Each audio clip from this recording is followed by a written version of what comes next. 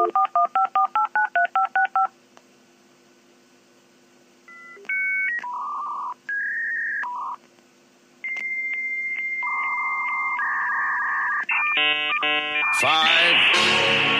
four, three, two, one.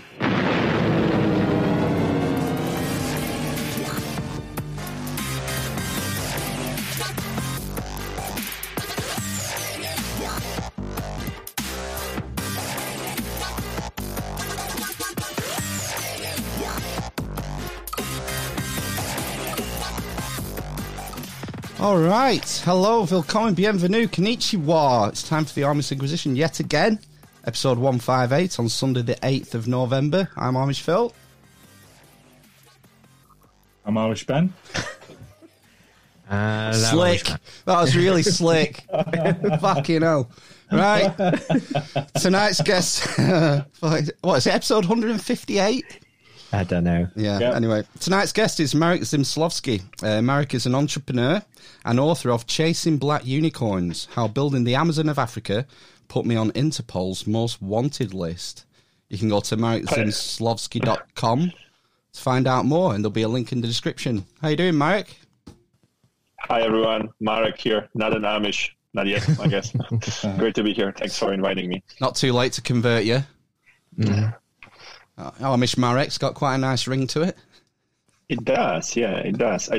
Hollywood's always making cool movies about this context. I've recently watched something with Harrison Ford, I guess.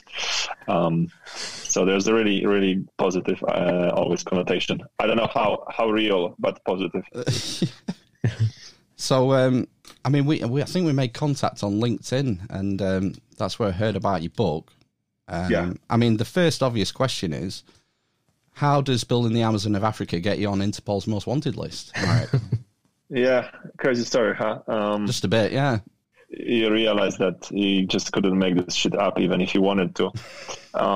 So there are actually two stories into one with my book. I have spent last almost 10 years, 9 and a couple months in sub-Saharan Africa, where I've moved.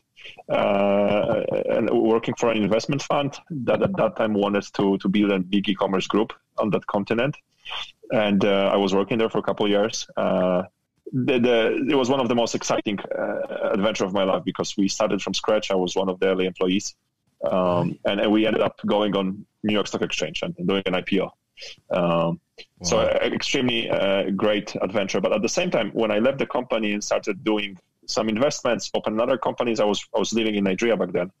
I got myself into some trouble because, unfortunately, when you run businesses in, I would say, for lack of a better word, exotic economies, young economies, there's still a lot of corruption, and business is simply ruthless. And sometimes you end up doing business with not the people that you want. And in my particular case, it was just an attempt to take over the company.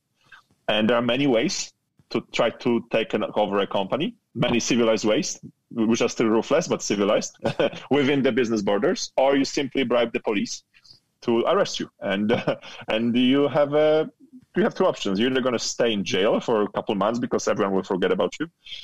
There's going to be a fake arrest warrant. Or you're going to sign the papers, and then they're going to release you simply because they're paid. And that's what happened to me. And because I was extremely lucky, I was able to fight this case legally. Took me almost 3 years. We've collected a lot of evidence. It was a lot of Hollywood stories there. I would go for meetings with microphones under my shirt, try to get those people that were representing the other side admit who they bribed and why, and how much I have to pay. And at some point, I've realized when the whole case got won and so on, I've realized that might be a good book because on one side, there was so much business insights I wanted to share. Speaking of building online businesses in sub-Saharan Africa, which is such a niche, but at the same time, I was able to throw some crazy stories, like including being on Interpol Most Wanted list. And I can tell you that connection between Nigeria and Interpol in a second, because that kind of made the book a little bit more interesting. Because if I was writing about how to build a marketing strategy for an online travel agency or an e-commerce, for 400 pages, you would just probably fall asleep. But when I divided the book into couple crazy stories. I was able to make you laugh, maybe got you scared as a reader, and then when I have your attention, push some knowledge into you. And I kind of copied this from stand-up comedians because they essentially make you laugh, but then at some point they want to tell you something interesting. And so I kind of copied that approach in my book. Right. So how old were you when you first went to Africa then? So that was 2012, and I'm born 86. So I was 26. I mean, it's a hell of an adventure for a relatively young man.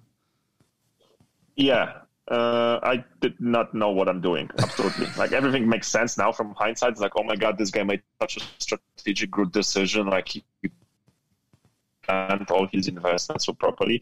No, I was this typical Polish startupper, entrepreneur wannabe. I've started my so-called career in financial markets in Poland. That's how I made my first big money in the early 2000s. I dropped out of university to sell insurance and investments and stocks, just like Wolf of Wall Street. We just didn't sell anything illegal. But the company was the same one, like brainwashing and making you spend money on parties, so we just work more.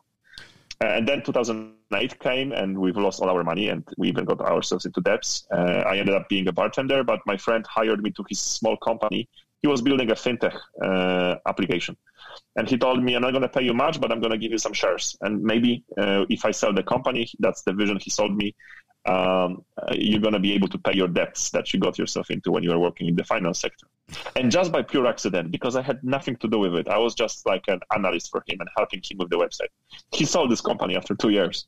And the money he promised me from the shares allowed me to pay the debts from my financial markets adventures. And then I was like, wow, I think I'm in love in this sector because it just saved my life.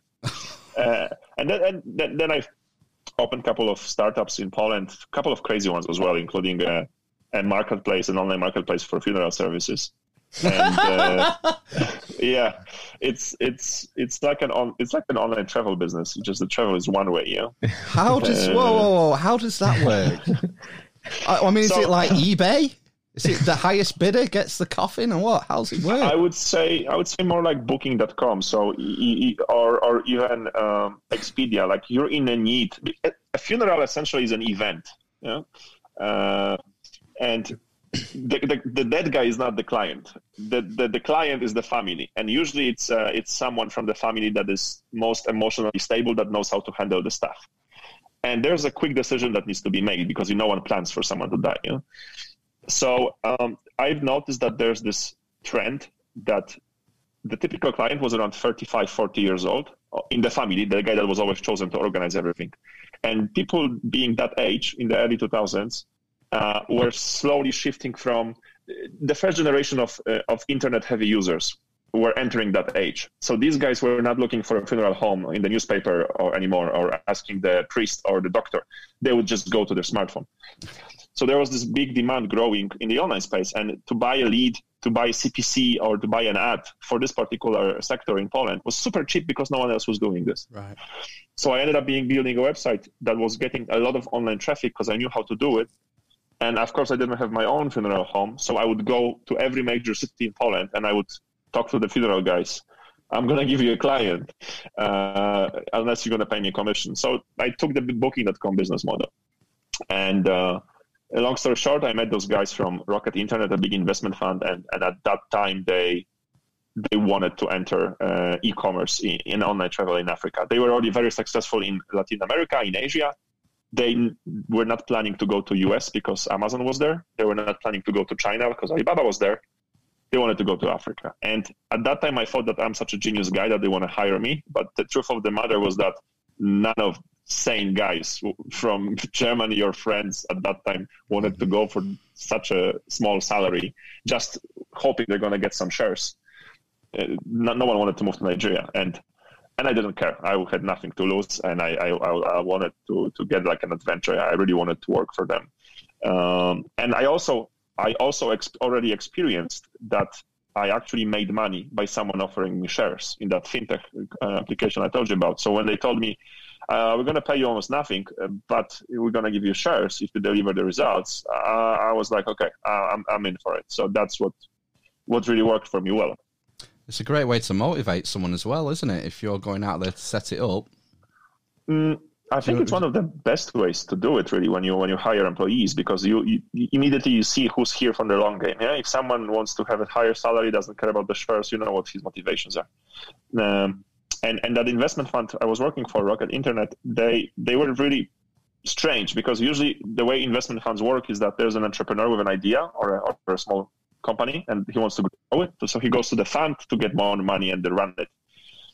Here, there was the other way around. The investment fund was starting the companies. They had the idea, they had a lot of processes that they could take advantage of, but they were needing those founders that would kind of, just like a parent, adopt the idea, adopt the concept for the business, and really fell in love with it.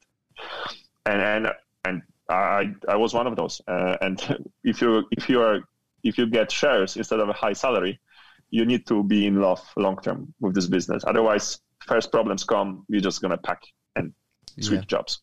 Go and look for another job. Yeah. So when you got sent to Africa, what was it you started to do? What was the first thing you had to do when you were out there? Yeah, so I mean, when they told me first the plan was to go to Egypt, and I was an African ignorant, like that didn't know much about Africa. We don't learn a lot about Africa in schools, right? They tell us that we colonized this region some time ago and it was shit, so we didn't want to talk about this. Then we decolonized and we gave them independence, but we did it even in a worse way, so now it's even bigger shit. So let's not talk about it. That's usually the history lesson in school. Yeah. So first it was supposed to be Egypt, so I figured, pyramids and nice kite surfing spots. I think I'm going to be good. But then a couple weeks later, I already signed the contract on everything. They told us, no, we're going to start with Nigeria because it's the biggest market. And then I just Googled Nigeria, and all you can read about is Boko Haram, which is like even worse than ISIS. And obviously the Nigerian so-called scams. So unfortunately, Nigeria doesn't have the best PR. But I figured, what the heck, I have nothing to lose. But so that was my first impression. From the business perspective, what we were supposed to do, so there was a couple of companies we were launching, and I was responsible for the online travel one. After some time, we all combined them into one big e-commerce group that is now on the stock exchange. But back then, I was responsible for the online travel department, and we were building the software from Portugal, where our software house was. So essentially, what you had to figure out in Nigeria first, because that was our first country, then we opened Kenya, Cameroon, Ghana, many other countries, but we started in Nigeria. The first thing is that you have to figure out the inventory, the supply, which is just like what I did with funeral homes back then in Poland. I have to figure out a way to go from hotel to hotel in Nigeria. First of all, find those hotels, because there was no Google Maps that would tell you these are 3,000 hotels in Lagos. You'd have to find them by paying taxi drivers to drive you around. Then you would have to go to a hotel manager and explain to him that there's this thing called the internet, because in 2012 it wasn't that obvious. Only 10% of hotels back then had Wi-Fi. Maybe 30% had an email address. You had to tell them that, there's this new channel that will be more important than people coming to you from the airport. And I want to send you clients from the internet. You just have to pay me. And then once you figure out how to do it, then you're going to build sales teams. And in 3 years, we were able to sign up 25,000 hotels like this in whole sub-Saharan African region. Obviously, we've built huge sales teams. But once you build demand, you have to build it very quickly, because you promise the hotels that you're going to start sending them clients, and they will get impatient very fast. So as soon as you figure out how to build supply, you have to start quickly building demand. So now figure out how it is to make clients find your website and then book online the hotel and not be afraid to book online. And that was also a wild ride, because very early we kind of bought all the traffic we could on Google. There was just no more searches. No one was looking for Google on Google for hotels. We had to switch to offline. So most of our marketing was actually offline marketing, although we're an online company. So we would rent sales booths at airports and bus stations. Our people would just approach directly people waiting in the line to enter a bus or buy a flight ticket, and asking them if they already booked a hotel, and showing them how to do it with an iPad. and hoping that the next time they will book it on their own. Also, many crazy lessons in terms of how to do online marketing in an offline world. Fun fact: even a year ago, Google in Nigeria was still buying ads in TV and on street billboards with their modern product, which is called Google Search. Wow. So a year ago, Google was still educating that there's this thing called google.com, and you can go and search for stuff. So just because there's a lot of people and just because they're online doesn't mean they can be your client, because first of all, they have to have the money, and second of all, they need to be educated. So there are things we take for granted probably when you open and build another app for the UK market. Yeah, definitely. So were you mainly trying to get travelers within Africa to go to your hotels, or were you trying to get people from Europe and America and everyone else? Yeah, we were mainly focusing on the intra-African traveler, because it was very hard to compete for the European traveler coming to Africa, because he would already know Booking.com or Expedia, and if he's going to a new country, he wants to trust a big brand. He's gonna book Radisson on Booking.com because he wants to trust the brand. For a Nigerian, my brand was as new as Booking.com for him, so there wasn't even playing field. And actually, when you look at budgets of revenue of a typical hotel in sub-Saharan Africa, maybe besides South Africa and East Africa, when there's a lot of foreign tourists, besides that, across the board, 70 to 80% of all the revenue from hotels is actually coming from a local client, business destinations, business travel. And also, because it's so tough to live in a big city in Africa, like Lagos or Nairobi, the power cut runs out very fast, more in Lagos than in Nairobi. Nairobi is better in that sense. Not everyone has AC, not everyone has running water. It's a much more common thing to book a hotel for a weekend in the same city you live in, just to take your family and enjoy the swimming pool, enjoy the restaurant, and enjoy a nice room. Because you know the electricity supply is secure. Yeah. Wow. Exactly. So it's like a city breaks. Fun fact, it's also very popular in South Korea. So it's not only typical for, I would say, underdeveloped regions, or regions with infrastructure challenges. So was there anybody else actually doing this then when you went out there? Was there any competitors of, across Africa trying to do it? There were many local startups who were doing the same, because obviously there were a lot of smart guys seeing what the trends are. They were not as well funded as we were, but many times they were the biggest competition. They were bigger competition for us than Booking.com or Expedia. Because Booking.com or Expedia, they might have had more money, but we were on the ground, so we knew how to build the business. But then again, just like I was able to compete with Booking.com, this behemoth, this monster, in the same way, those small startups, which were basically bootstrapping, many times were smarter than us in certain strategies, because they knew how to spend money much smarter, because they were the locals. I always use this metaphor of, imagine that your market is like this highway it's like in the middle of a traffic jam. Like no one is moving. Yeah, there's 5 lanes this way, 5 lanes that way, and everyone is stopped. There are only 2 ways to get through the traffic jam. You either rent a police car, and in Nigeria, police is just offering the services. You can just rent a police guy to drive with you for a day. That's another topic. And they would just drive in front of you and just shout at the people in front of you too, so they make way for you, or scare them with a Kalashnikov. It's an expensive way. It's actually not that fast, because you have to force yourself, but you're gonna get somewhere. But that's the rich man way. Or you can just hire one of those crazy, in Lagos you call them Okada. In Nairobi you call them Boda, which is those crazy guys on those small bikes. And they will just jump on the back seat and they will take you in between those cars. It's going to be the scariest as shit adventure, but this is the fastest way. So those local startups are those Okada who don't have the budget, but they know their way around. And we were growing the Richmond way. Big investment fund were supporting us, but also huge costs related to corporate governance, big structures, decisions making being done longer, and so on and so on. Okay. You talked about sort of your competitors having more local knowledge. I suppose were you sort of a bit maybe naive in how it works when you first went there? And I'm thinking about greasing the wheels and backhanders and having to pay people off. Is because you mentioned about corruption being a big issue there.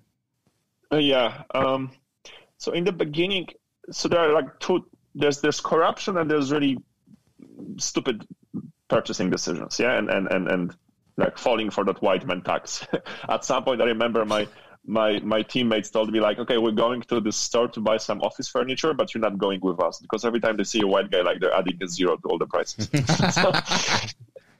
So many times you would just had to pay twice just because we're a foreign company, and it happens to you when you go to a market and you want to buy a dress and you want to take it home.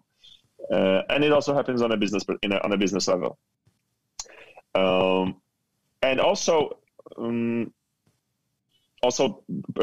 employing people. Like we were paying way more to the people because we had additional taxes, and not probably our local competition was not paying all the taxes they were supposed to because no one was checking them that well.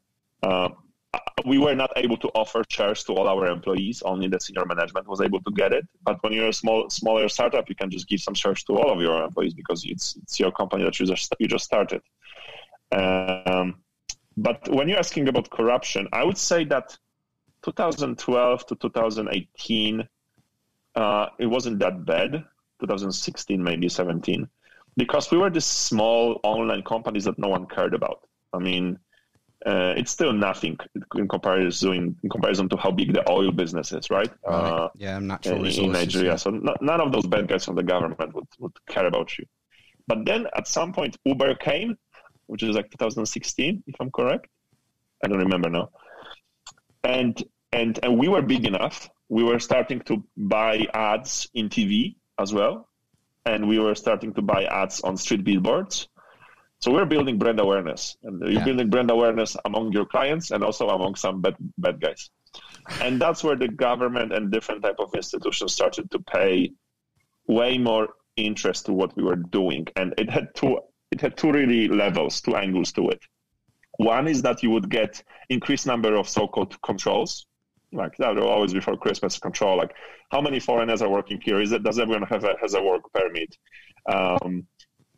We would be once our warehouse would be totally like arrested by the police. Like we couldn't work in the warehouse anymore. We couldn't send orders anymore because apparently someone was the owner of the warehouse that we rented the warehouse from was owing someone money, and the police came to take all our inventory to cover the debts because they didn't see the difference between the owner of the warehouse owning money and us, a company that rents the warehouse.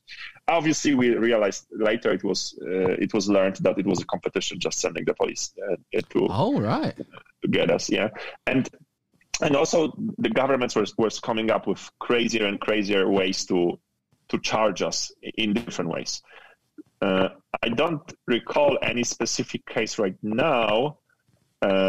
But there's one from my times, but there's one like from a couple of months ago where Nigerian government wanted Uber to pay 10% of every ride value.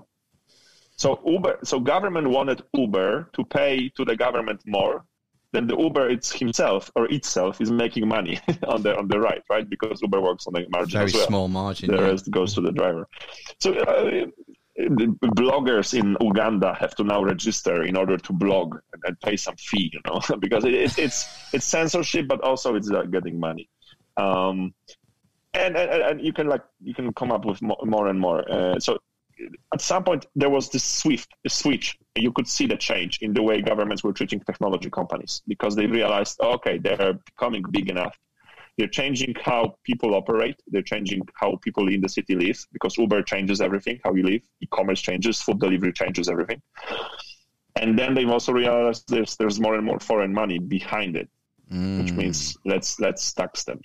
Yeah, so you were so for the first sort of 4 or 5 years, you were sort of flying under the radar. Exactly. But once you started trying to build your brand awareness and invested in TV advertising, billboards, all of a sudden people's ears start pricking up and saying, "Whoa, who are these guys? And where's all their money coming from?" Correct. We might need to think of a new tax. A lot of it sounds kind of frustrating, but was there anything, I suppose, that was particularly sinister or scary that happened whilst you were there?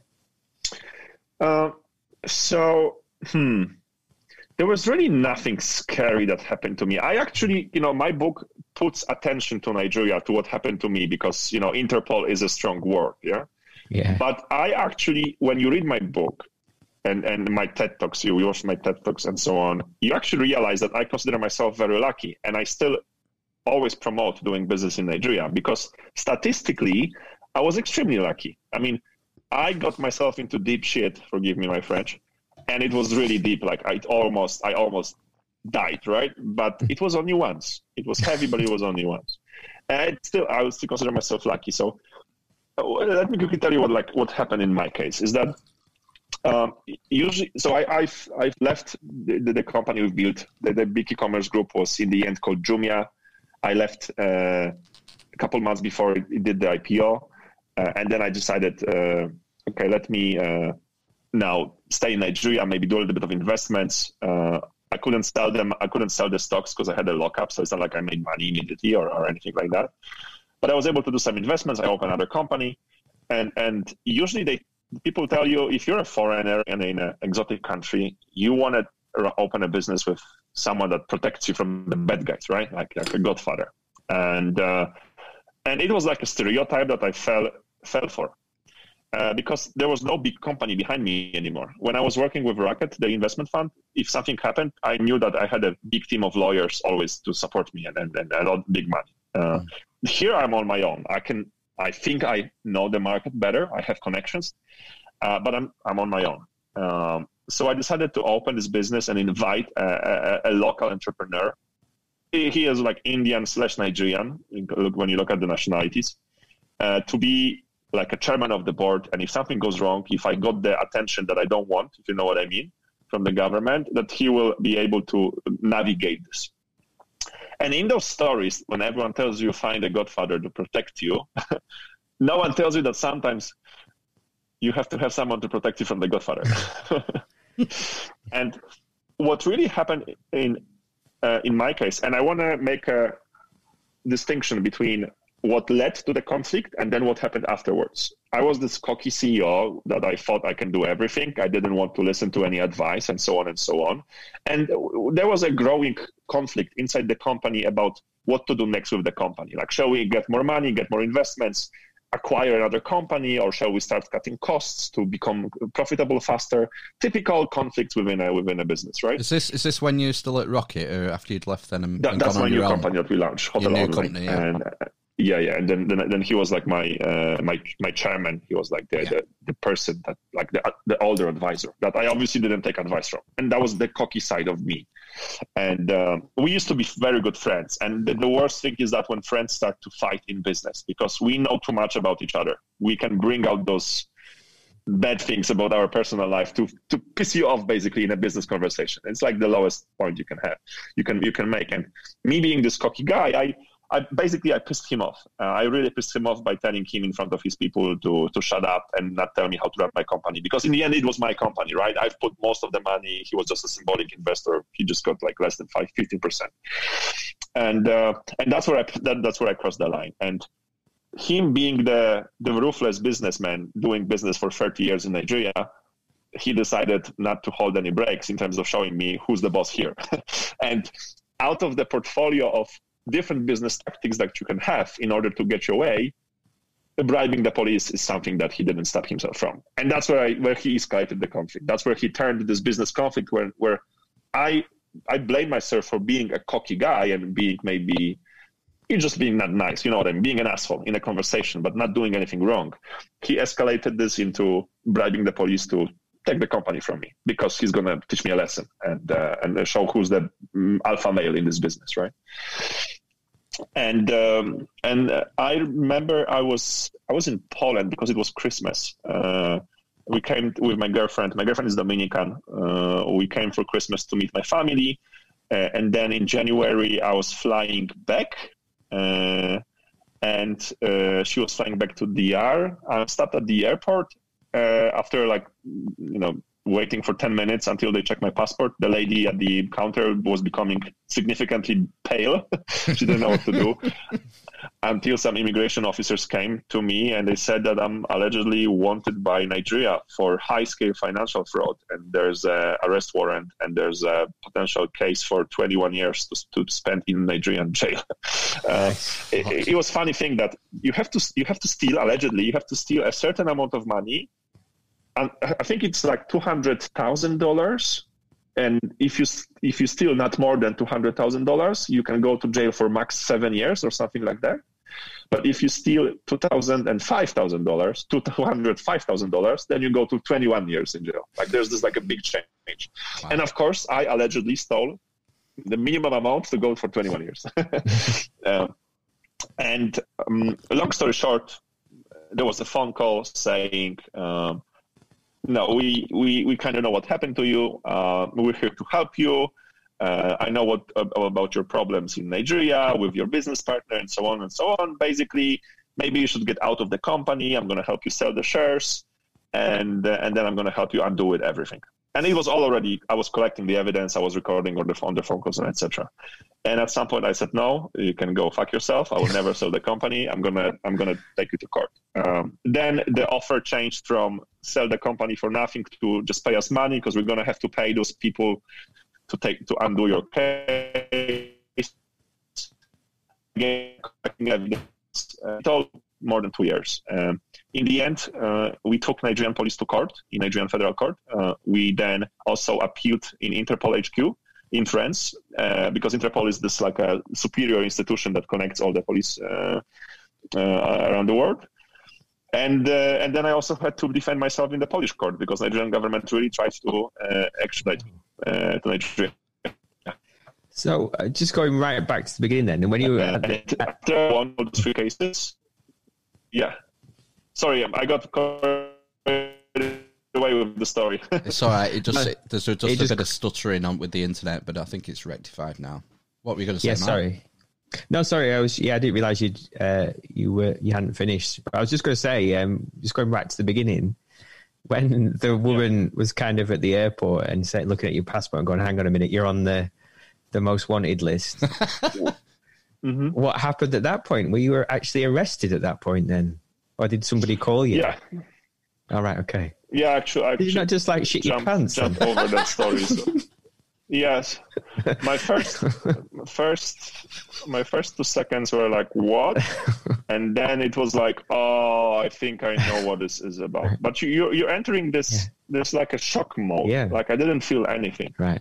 They actually stopped me at the airport and then they took me to jail. I had to spend the night in jail. Right. Okay. And the guy that was taking care of me, they were not clear about the legality of this thing. They confused an European arrest warrant when there's no like judge involved. They just immediately send you to the country they wants you because of European Union like regulations, which is different than Nigeria. Yeah. So he thought they're just going to send me to Nigeria. So when he took me to the cell, he said, well, I guess we're looking for a flight to send you to Nigeria. Good night.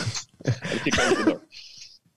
And I shit my pants. I mean, I went through 4 stages of grief in one night. Because first, it's like, okay, this is a joke. Is there a hidden camera? Is someone pulling a trick on me? It's a bad joke, guys. Okay, turn on the lights. I'm okay. It was funny while it lasted. Then you enter extreme rage. It's like I'm literally going to suffocate with my bare hands everyone that has done this to me. I'm going to seek revenge. It's like the biggest rage I've ever experienced. And then you enter depression mode. It's like, oh my God, my life is about to end. I'm done. There's nothing I can do. And then you start crying. I start losing breath. I would be, running around in circles. I would try to meditate, breathe. I was praying to all the gods I could ever think of, right? And then at some point, once you just release all that emotion, you start calming yourself down. And that's when the constructive thinking starts. So I was basically planning. Okay, what's the worst possible thing that can happen tomorrow, 6 a.m. in the morning when they come to pick me up? Who should I call? Who should I ask to talk to? Who do I know? What's the best possible outcome? And I was playing this in my head, all those scenarios for hours. And after you reach a point when you realize, okay, I can't come up with any new shit anymore. And that's where you get some internal peace, because you did everything you could right now. You're ready for everything. You've already played the worst possible scenario. You've played in your head the best possible scenario. And that's how you reach peace. And it was also a great lesson for me to spend that night there in terms of, mental character and self-motivation and so on and so on. And what happened to me next morning is that I was the luckiest motherfucker on earth, is because I was stopped in Poland because I was leaving. I landed in Poland, I think, on the 20-something. Basically, the Interpol arrest warrant, the red notice, arrived in the system like 2 days after I arrived in Poland. So I could be stopped in Spain, I could be stopped in Dominican Republic, then I would be screwed because they wouldn't care about me. But because I was stopped in Poland, when I was leaving Poland, Poland by definition doesn't want to send Polish citizens just like that. So the Polish public attorney said, well, we have to send it to a judge, and the judge will decide whether we're going to send it to Nigeria or not. And that gave me a chance to defend myself. They took my passport. They said, you're not going out anywhere. But I was able to be at my parents' home because I didn't live in Poland. I went to my mom's home. I was able to be online, and I was able to make phone calls, hire lawyers, and still have some money to defend myself. If it wasn't for the fact that bureaucracy, they wanted to get that arrest warrant probably in the system before I arrived in Poland, but it was just a matter of days, and that saved me. If you'd have been in any other country, you think you would have been immediately extradited to Nigeria? Yeah, no country wants to have a problem. Like, why do we care about this foreigner? It's just a problem for us. Where are we sending him? So they would be sending me either to Poland or to Nigeria. And then depends on which country has a better relationship. Right. Yeah. I mean, it's not that obvious anymore. Like, Poland doesn't have the best foreign affairs lately.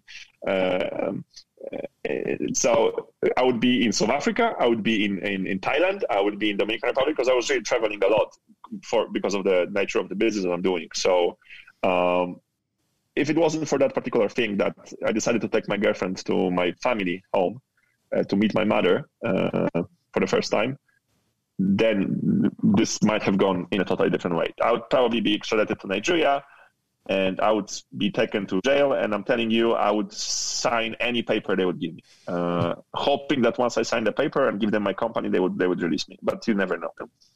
You would have had no options, essentially, would you not? If you'd have been in say you were extradited to Nigeria, with no support network around you, you would have been properly screwed, probably. Or you would have had to give everything up for your freedom. And even if I did that, I would still have no choice of being released, because it's like, like in all those Hollywood criminal movies, right? You take a hostage to the mafia warehouse, and they're saying, like, tell me the names of all your friends, or we're gonna kill you. Yeah? Once the guy tells them the name, why wouldn't they kill them anyway? Like, they don't need him anymore, right? Who's gonna take them for responsibility for doing what you promised, right? Yeah. So you took the Nigerian police to court? Yeah, I mean, it sounds like crazy, but it's not me having the boss. It's my lawyer, because I didn't step a foot while the case was happening. I didn't go to Nigeria, of course, because the risk was too high. Even now, when I travel to Nigeria, I'm shitting my pants, and I do this very quietly. But sometimes I have to because of my business. My lawyers had big balls, and he advised to do that. And maybe the Nigerian police is an extremely corrupt institution, and now you probably know what's happening on social media, like all those protests happening against police brutality. It's very, very bad. The government has just arrested the people behind the protests. It's like news from today. Nigeria police is a very corrupt institution, but Nigeria justice system and other organizations, not necessarily so. And I was able to take Nigerian police to federal court. So the case about me was happening in the local court. So I took them to the federal court in a totally different city when in Abuja, in the capital, where those guys from Lagos didn't have the connections. Ah, right. And in that court decided, when they look at the evidence, and the court said, guys, well, like, why is this arrest warrant even a thing? Like, there's no evidence. What is this for? Take it down. And that saved me, really, because then it started the domino effect. Then I took this to Interpol in France, and Interpol said, Nigeria police should never put this into the Interpol system in the first place, because Interpol is like Facebook, right? Anyone can post shit. But to take it down, if the person that posted it doesn't want to, you have to go to the HQ. Like, and good luck. It sometimes takes years to win those cases. Wow. Interpol admitted, okay, this is a case that should never been Interpol in the first case. So that was like a win. And then the police, the public attorney general in Poland also said the whole extradition case, I mean, there's no basis. They struck it down. And so I'm the first and hopefully the last foreigner in the history of Nigeria to take Nigerian police to court and win. Actually, police owes me $10,000 in Nigeria, but I don't know how to get it back from them for damages, so-called. Yeah. So, go on, Matt. No, I was just going to say, we talked a lot about sort of, I suppose, some of the negative things you experienced. What was the kind of positive things that you experienced out there? This is important because we don't want to sort of paint other countries in a bad light, and that we know corruption happens everywhere. And certain countries have a reputation for it, but it's not a reflection on the people. It's just the way things are in some developing countries. Yeah, and this is what my book is really all about, because I told you earlier that I fell for this stereotype, right? Take a local godfather to take care of you. And do business with someone you know. This guy was of Indian descent, Cambridge educated, and then obviously he became ruthless for all those years and doing in Nigeria, because apparently everyone is doing this. And the irony of the fact is that those guys that were on the other side was this Indian/Nigerian guy, and his associate was American. Again, Ethiopian descent, but American passport. But the people that helped me, the people that helped me through this case, my lawyer was Nigeria, the federal court, the Nigerian justice system, that kind of ruled in my favor, right? And then there were many people in the process that helped me. When I was collecting evidence, I can't talk to you about everything for the safety of those people, but there were like so many Nigerians that helped me, and I had so many friends. And the net result is that it's amazing. It's the bad shit always sticks longer, and the bad stuff people pay attention to because it goes viral and so on. I made my case public, first of all, because I needed the media attention to put pressure on Interpol, because otherwise I would be waiting 5 years for a verdict. But once it landed in media, they made a decision in a month. But two, I know that I have now the legitimacy to say it how it is, right? Because I had my fair share of cool stuff and my fair share of shitty stuff. And now I have the legitimacy to tell you, if you're interested in emerging markets, like, this is the biggest potential you could ever think of. Please go and just watch, because there's risk like everywhere, but the risk is totally worth the opportunity. And it gave me the legitimacy. I'm kind of consciously using the controversy and the negative thing because it catches attention. But then hopefully once I catch your attention, I'm telling you the longer story, which I wouldn't be able to tell you if I didn't catch your attention in the first place. Yeah. No, I totally follow that. That makes sense. And, it's alien to a lot of us who've grown up in the suburbs of some Western European country, what it's like living in different places, especially sub-Saharan Africa. It's, the things I like to read about is the stories of the individual people. And you often come to the conclusion, we're all just the same. We're all trying to make our way in the world. And, I understand your motivation in that way, in that you're using the sort of the controversial aspects to draw attention to this story, but underlying the story is how this various people in Nigeria have helped you and helped free you. Yeah, we're all a result of the circumstances and the environment we are born in, and whether we like it or not, it creates us. if a second Einstein is born now in Borno state, in Maiduguri, Nigeria, where there's Boko Haram, no power, no electricity, floods in exchange with hot seasons, he has no chance in becoming a famous scientist. And if you're born in a very poor environment and you have to fight for survive every day, I mean, no one can blame you for not being extremely righteous and ethical and thinking only about long term if you are hungry, right? We're all the same. And like you said, I mean, you know what's going to happen when London has electricity turned off for 3 days, or power, or there's no water for 3 days. I mean, it's going to be crazier than Lagos in Nigeria after 3 days, because in Lagos, at least people are used to the problems and they learned how to survive. And now, if a meteorite hits the world, none of those people from Western civilization will survive. Those people that will survive are those living in the savannah or in Amazon forest. Yeah. You want to find your way to the nearest Maasai warrior, or get to Papua New Guinea and live with the indigenous people there, and you'll survive. Yeah, we're all fucked. I'll give Amish Ben 48 hours. He'll be dead in a ditch somewhere. That's not. Yeah. What was just talk to us a bit about the sort of poverty levels over in Nigeria. What's it like on a day-to-day basis for the majority of people? I presume there are a lot of rich people as well. Is there a middle class, or is it just some very wealthy people, some dirt poor people? What's it like on a day-to-day basis? Yeah, it's absolutely extreme when you look at the differences between the rich and the poor. Wow. Just to give you an example, Nigeria, close to 200 million people. According to the latest research, only 1% of people make more than $9,000 per year.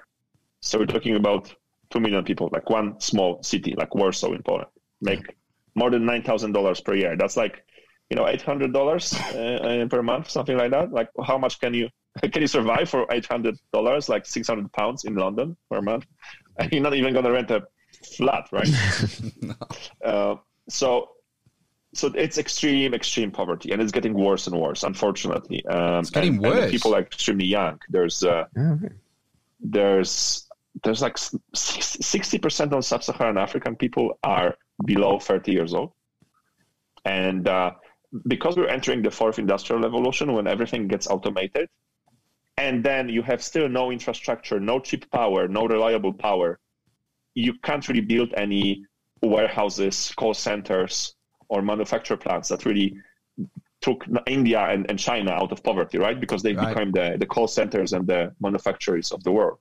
You can't replicate that in Nigeria, because you're not going to build a call center because there's no internet that works properly, and you're not going to build a place where people, build laptops because there's just no power. And that's the problem. And the demographics becomes your liability, not your strength, which used to be like that in the 90s, right? Or even earlier.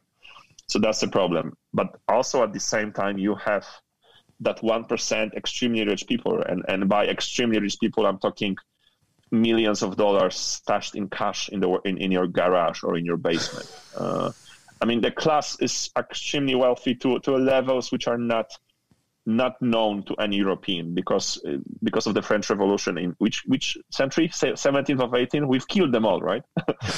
But that classism still exists, and it's living very well in Africa, and those people are rich to levels that it's really hard to imagine. Like the way Jeff Bezos or Elon Musk or Bill Gates live is nothing in comparison to how rich the 1% is. To an extent that they buy themselves their streets. Yeah. Like once you start meeting people in business meetings, and you see that the name on the business card is the same as the street that the building is on, like it's it's extreme. And let me just finish the middle class. It's growing, but the definition of a middle class had to be changed for Africa. I mean, you have to make a couple dollars per day just to be defined as a middle class in Africa. And then also those big consulting companies like PricewaterhouseCoopers, McKinsey, they really were building this positive communication, like middle class in Africa is expanding, is growing. because that's what you need. You want the nations, the economies to grow, not only because they're making money by selling oil, but by building internal demand. But it's still so bad and still grows so slow. They actually had to kind of change the definitions to build some positive communication, because it's a self-fulfilling prophecy. You have to say it's good to bring money, and then once you have money, it's gonna be better. And that self-fulfilling prophecy also works bad the other way, right? If the whole communication about Africa is run by NGOs that sponsor those ads in TV with kids with big bellies, you're gonna scare off the investors. Yeah, so it works both ways. The 1% you talk about, the sort of super rich contingent. Is this like a political class, or is it based on commerce? How have they got to this position? I don't want to build myself now as an expert in just from what you've seen. But yeah, and again, Africa, we're talking about 54 countries, right? Hundreds of ethnic groups. Like, the differences between different ethnic groups in Nigeria are bigger than the differences between East and West of Europe. We just have to remember that, how complex that is as a continent. We all treat it as one country sometimes in the most extreme way. But if I have to generalize in a way, I guess you could say that power in politics always goes hand in hand with money. Whether this is, if you're in politics, you're going to have power, you're going to become rich, or whether this is, well, you've done very well for yourself in different ways, and now people want you to also be the leader. It's like all in one. It's not really divisioned, if this is the word. No, so the lines are blurred between politics and commercial success. The politicians are the richest people in Nigeria, in every other country. Whether this is a correlation of causation and which way that causation goes, probably is not that clear. But it's a fact that the governors and the ministers they're all billionaires. I guess the senior officials are unofficially millionaires. That's for sure. And Nigeria is a resource-rich country as far as natural resources go, isn't it? Which is presumably where a lot of this wealth comes from. It's the people's wealth. Yeah, it's I think it's number 7 in terms of oil resources, and I guess any African country is rich in some sort of resources. And if you still, again, try to generalize and simplify this thing in a reductionist way, the resources are more a curse than a blessing, right? I think which country is that? There are some countries in Africa which actually have little resources. They're doing relatively better than other countries with way more resources. Because it's like winning a lottery ticket, right? You have no idea how to spend that money.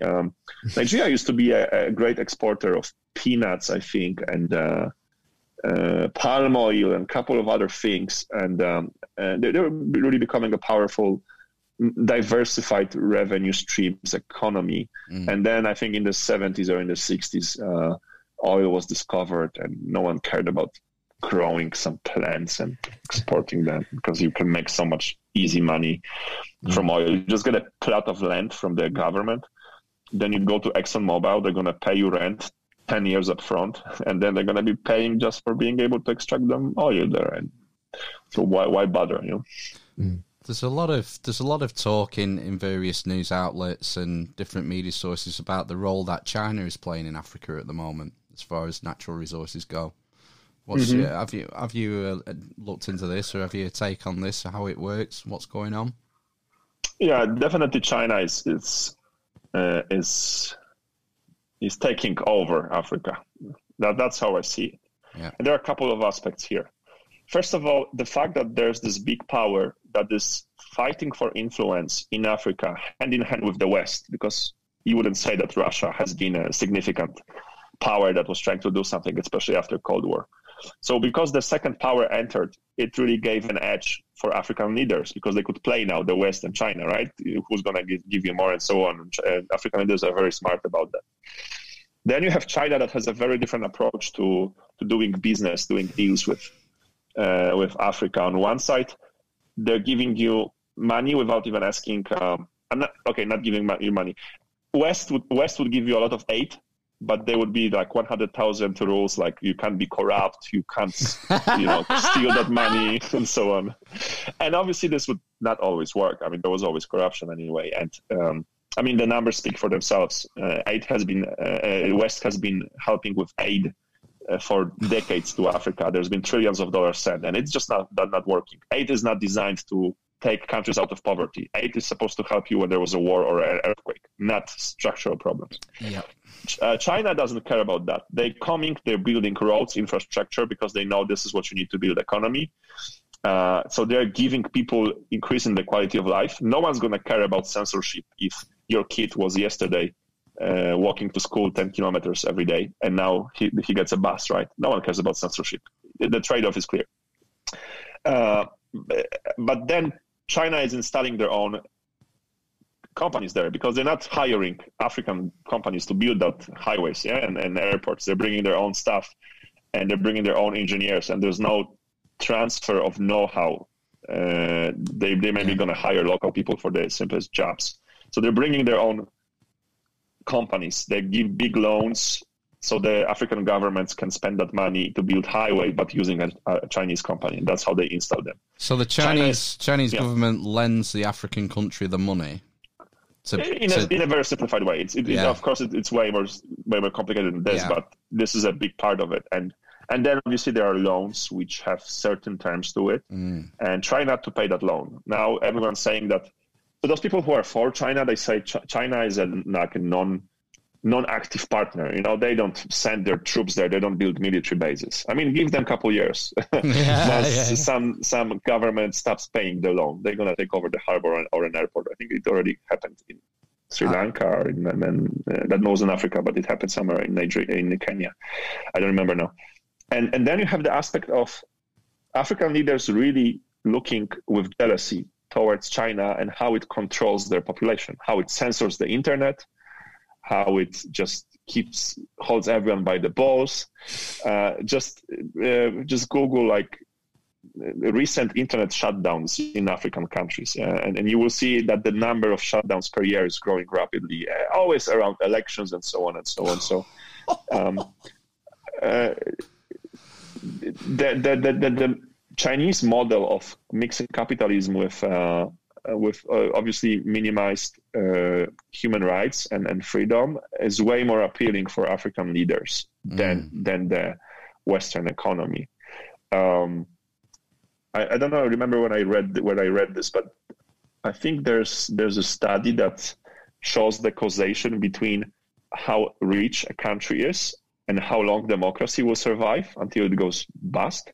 And obviously, if you install democracy in a country that is too poor, people will not be educated enough to understand what's happening. They won't think long term because, again, they're thinking about their bellies here and now because they're hungry. Democracy has no chance of surviving. So I guess this is also somewhat important here. Yeah, it's and not to just rag on the Chinese Communist Party, because it's my opinion that they learnt most of this playbook from the United States in the 60s, 70s, and 80s. I don't know if you've read. I wanted to mention that. Yeah, they did the same, right? Yeah, there's a great book, Confessions of Economic Hitman. Yeah, John Perkins. It's a fantastic book, and it spells out the same playbook that the United States did with South and Central America. Absolutely correct. Yeah, it's funny that now there are similarities in it. How China, it seems like China took it and fixed the problem, and now it's like, okay, I take what's good for it, and I'll do it. I'll do it my way. Well, there's also European Union, and I think right now the West already knows that they're losing the game for influence in Africa, and whoever wins influence in Africa, I'm talking about just a bull market, I'm talking about all the resources, huge continent that is still super empty. That billion people is still nothing when you compare to how big the continent really is. The West is aware of how powerful China has become, and they know they're running out of time. The problem is the West is now busy with internal problems too much to be able to really focus on it properly.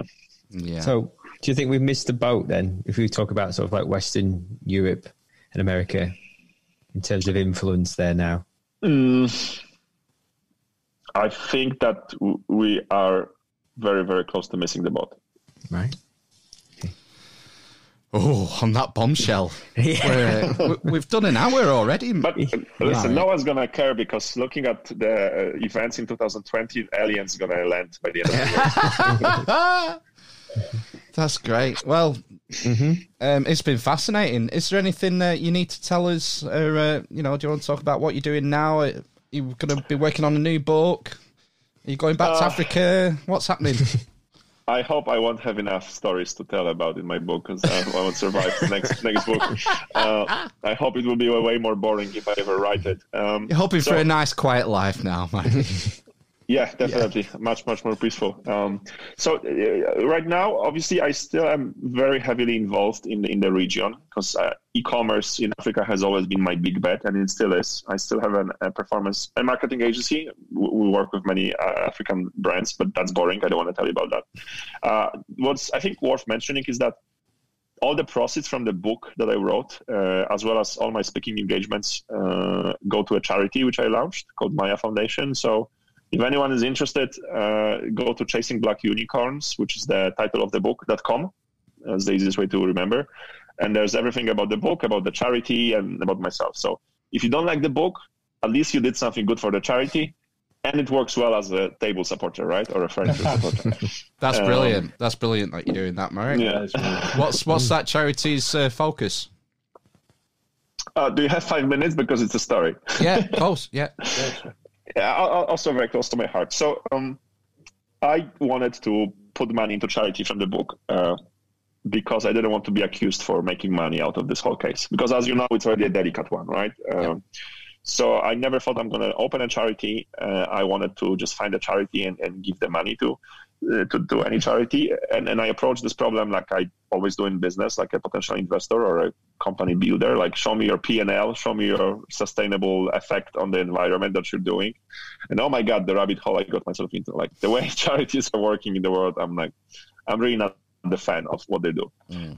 So I ended up saying, well, maybe the world needs more smaller charities. Mine is going to be extremely small because it's only my money, my savings, plus some money from the book. But maybe it's good. Maybe you don't want to spend time finding a charity model that will fix all the problems. Maybe we just need more people doing something on their own. So I was like, okay, let me do it. Then I figured I am extremely lucky with where I was born, how my life went. So I asked myself a question. So who is more screwed in life by the way they were born?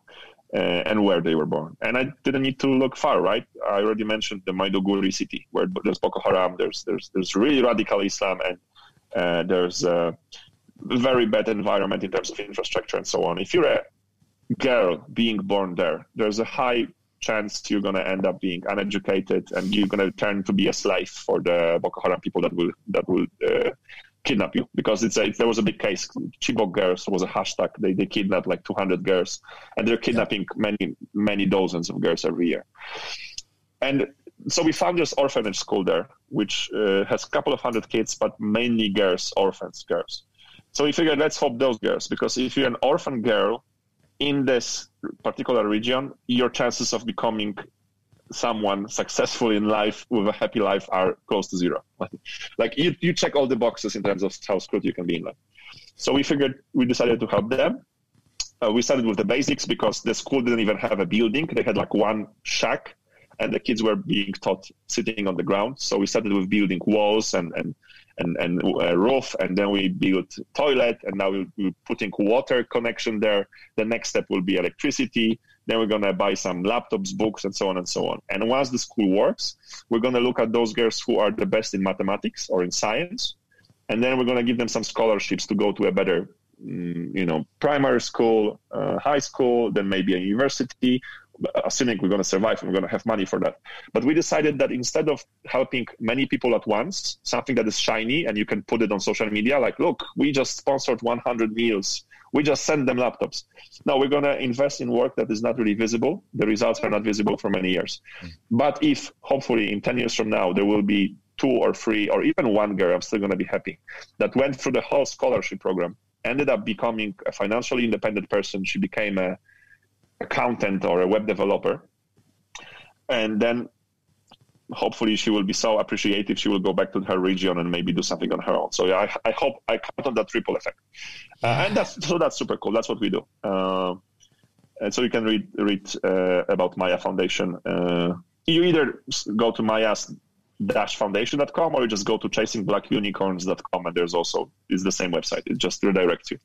We'll put all the links in the episode notes. So yeah, definitely. Thank you so much for allowing me to share it. Yeah, excellent. And it's not like I'm so righteous in coming up with this. Like my girlfriend told me, like, you need to help women, because once you help women, you're gonna make sure that, apparently it's way better to help women than to help men, because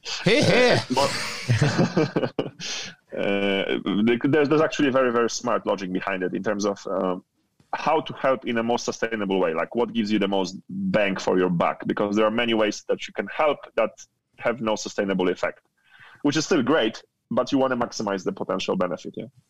Yeah, cost benefit analysis. Excellent. That's fantastic. I'll be ordering the book as soon as we're finished here. I think everyone listening should as well, because that's a great cause. And, thank you so much. And you get a book. And you get a book as well. Come on. If you want a hard copy, you can. It burns very fast, very well. I tested. Audiobook is cool. People say that there are people who read first the hard copy, then the audiobook. They prefer the audiobook version. You can get it on Audible or whatever you prefer. Cool. So yeah. Cool. Who's is it? Charles Dance who's narrating, or are you doing it? Did you do it yourself, Marek? The audio. Oh no, I'm not an actor. Plus, I have one of my nostrils is blocked, so I shouldn't be. You can kill your book if authors shouldn't read their books. So I have a professional. But excellent. Oh my god, I forgot his name now. He's a great guy, but I forgot his name. Oh my god, I don't have a name. Oh dear. Oh, don't worry about it. We'll edit that. We'll fix that. Yeah, we'll edit that out. We're keeping it in now. Right. Well, it's been brilliant.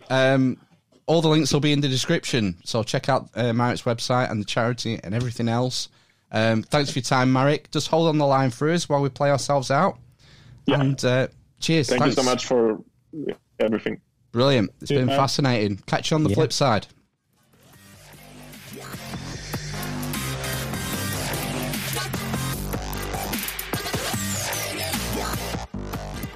Right then, you fat cunt. Let's carry on. The dwarf, the cripple, and the mother of madness. That was our chat with Marek Zmyslowski.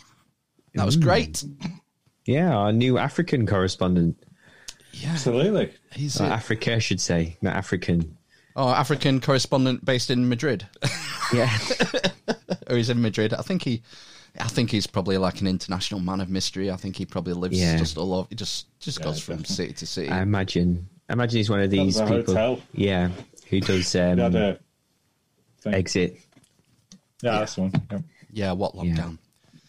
Yeah. No, I thought it was a good, interesting story, and I certainly learnt a lot. Learnt a lot about Nigeria and the situation there, how things work, and yes, that's good. That's good. I think it's good when you come away learning something. Mm-hmm.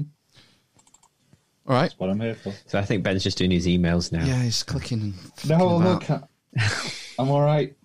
No emails. He's checking his weight loss selfies. He's doing it. He was just clicking between before and after. Fat cunt, not fat cunt. Fat cunt, not fat cunt. That's pretty much how it goes. There's an interim. I've got 3 so far. Right, so check out Marek's website and the charity and buy the book. Anyway, let's get on with the show, man. Housekeeping. Housekeeping.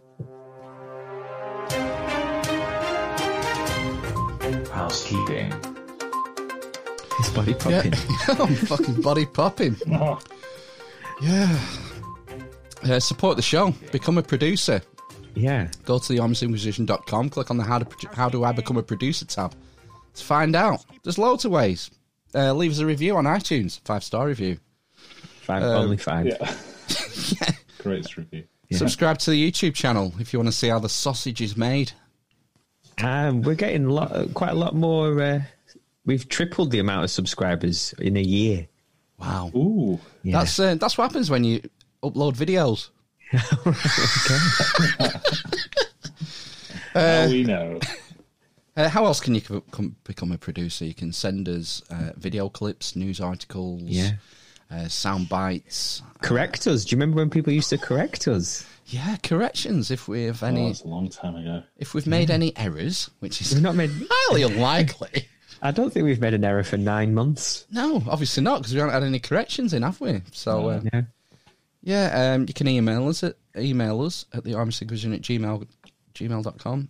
You can send us memes for Instagram. We've had some good memes. You can buy some merch from the Amish Loot Chest. Yeah. You know, get pretty nifty looking hoodies in there. Yes, yeah. Selling like hotcakes, the hoodies. We've sold hoodies this week. How Have else? we? Yeah. Really? Yeah, they've only been on sale a week. Sales, cash money. Wow. Probably, I think we've probably covered maybe a month's worth of hosting costs so far. It's all right. You know, every little helps. Or you can just send us a good old-fashioned PayPal donation via the PayPal button on the website. Yeah, that's just the kind of free money that we like. Yeah, toss us a fucking coin, man.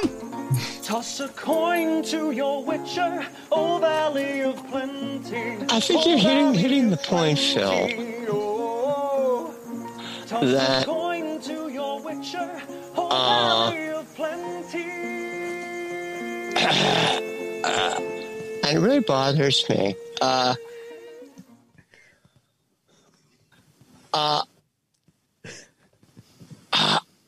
Because I believe I have an issue in this respect. I have an issue. I do have an issue. We need some more. We need some more donations. I have an issue in that respect. Fuck's sake. You know. What else do we do? Housekeeping wise, producers. Fucking hell, we need to thank the producers for episode 158. So we have Joe Smith. Oh God. Oh my God. I forgot something. Oh, right. Oh my God, did I remember to do that? Oh. Live fuck ups. Oh God, yeah, I got a message from producer Joe.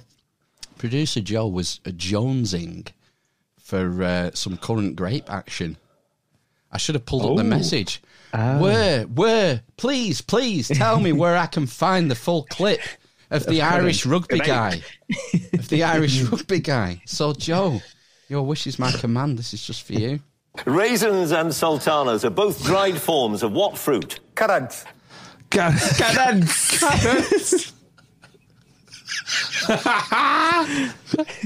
Currants. Grape. Currants. Grape. Currants. Grape. John Humphreys. Wow. Savage.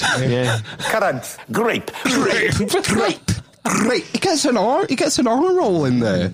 Currants. Grape. That's what you're supposed to say. It's how you're supposed to say R. That's for Donkey's Years of Radio, that, isn't it? Today programme. Yeah. Currants. Grape. That's just for you, Joe. Excellent. Yeah. So Mastermind. He was Celebrity Mastermind, he was on. So I need to thank the producers, don't I? Episode 158. We have, it's a good list. DCI Shanks, Amy the Artist, Conjuring Over Coffee, Gav Scott, literally Shane Davies, Tambarista 2020, Luke Perry, Noe Nosnodge, Panhead, Chardy, and Giz Bain. They're just so amazing in their love. They are. Yeah. So Amazing. amazing. They are. Literally our best mates. Literally. The best mate. Oh dear. They are. Yeah. So amazing in their love. The dwarf, the Currants. Grape. Communist, homophobe, The- misogynist. the cripple, and the mother of From hell. Yeah, thanks a lot for your support this week. We've had loads of good stuff sent us. And keep it up for 159. Coming next week. And Got Ben there. yeah, and check out the Every week. check out the merch. So I think that's God, it's dragging on, that housekeeping bed. So I think we should move on because I've got a whole rake of quite interesting COVID news. Go on in. All right.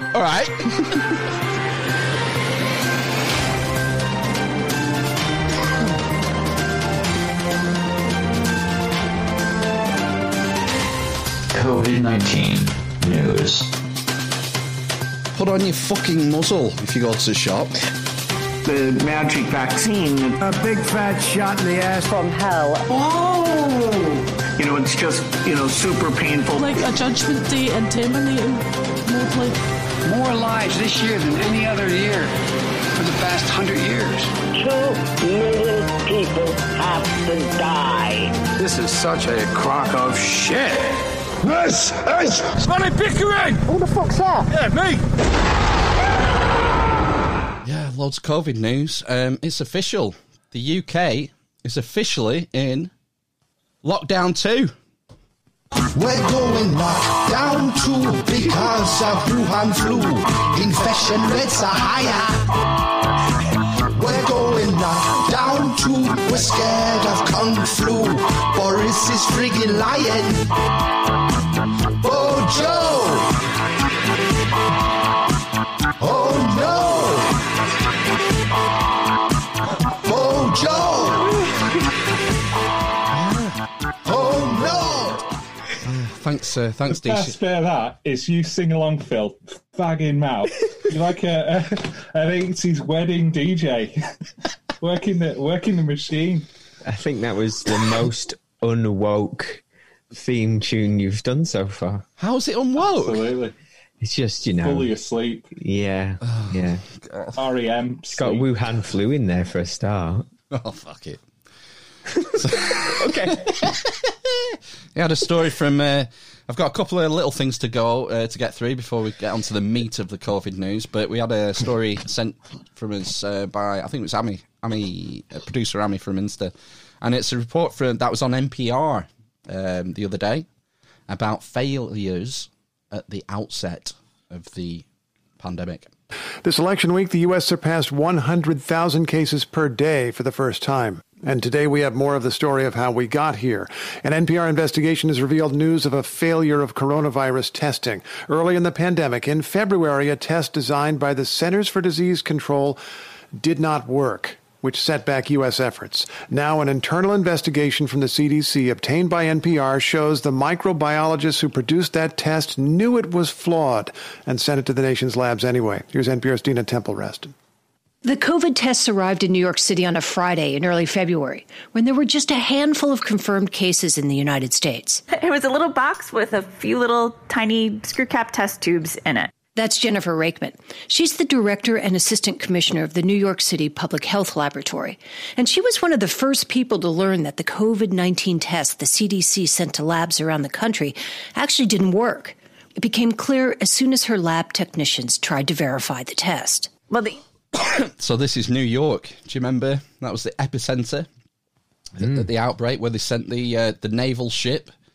Yeah. And you had Governor Cuomo, ventilators, we need ventilators to kill people with. They fucked up at the beginning, clip 2. It became clear as soon as her lab technicians tried to verify the test. Well, the emails from the lab staff were saying, something looks not quite right, call us. What jumped out at them? When the lab ran specimens that were supposed to be negative, the test seemed to indicate those samples contained a low level of the coronavirus. It was truly an oh crap moment. Like, what are we going to do now? Everybody is waiting for us all over the city to have this test online. Everybody was holding on to this moment that we were going to have a test, and now we don't have it. And they wouldn't have it, it turns out, until nearly a month later, in March, which meant public health officials were hobbled from the earliest days of the pandemic. Health officials across the country reporting a shortage of tests despite promises from the federal government. This comes amid growing criticism that a delay in testing may have compromised the nation's ability to detect cases. The CDC lab appeared to have failed in a spectacular way. The thing that interests me the most about this story is that NPR chose to release it immediately after the election.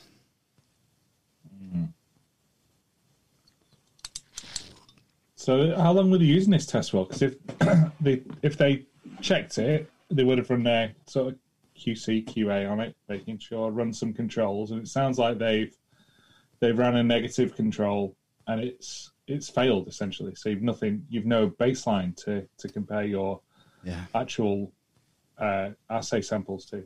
They just put it out anyway. Fuck it. Right, okay. Because, we need the test. Yeah. We only have a handful of cases. There was so much pressure, wasn't there, at the beginning about testing. We need to test. Oh. Test that motherfucker. Test till you're blue in the face. And that's why the PCR thing got pushed, didn't it? Even though that has like a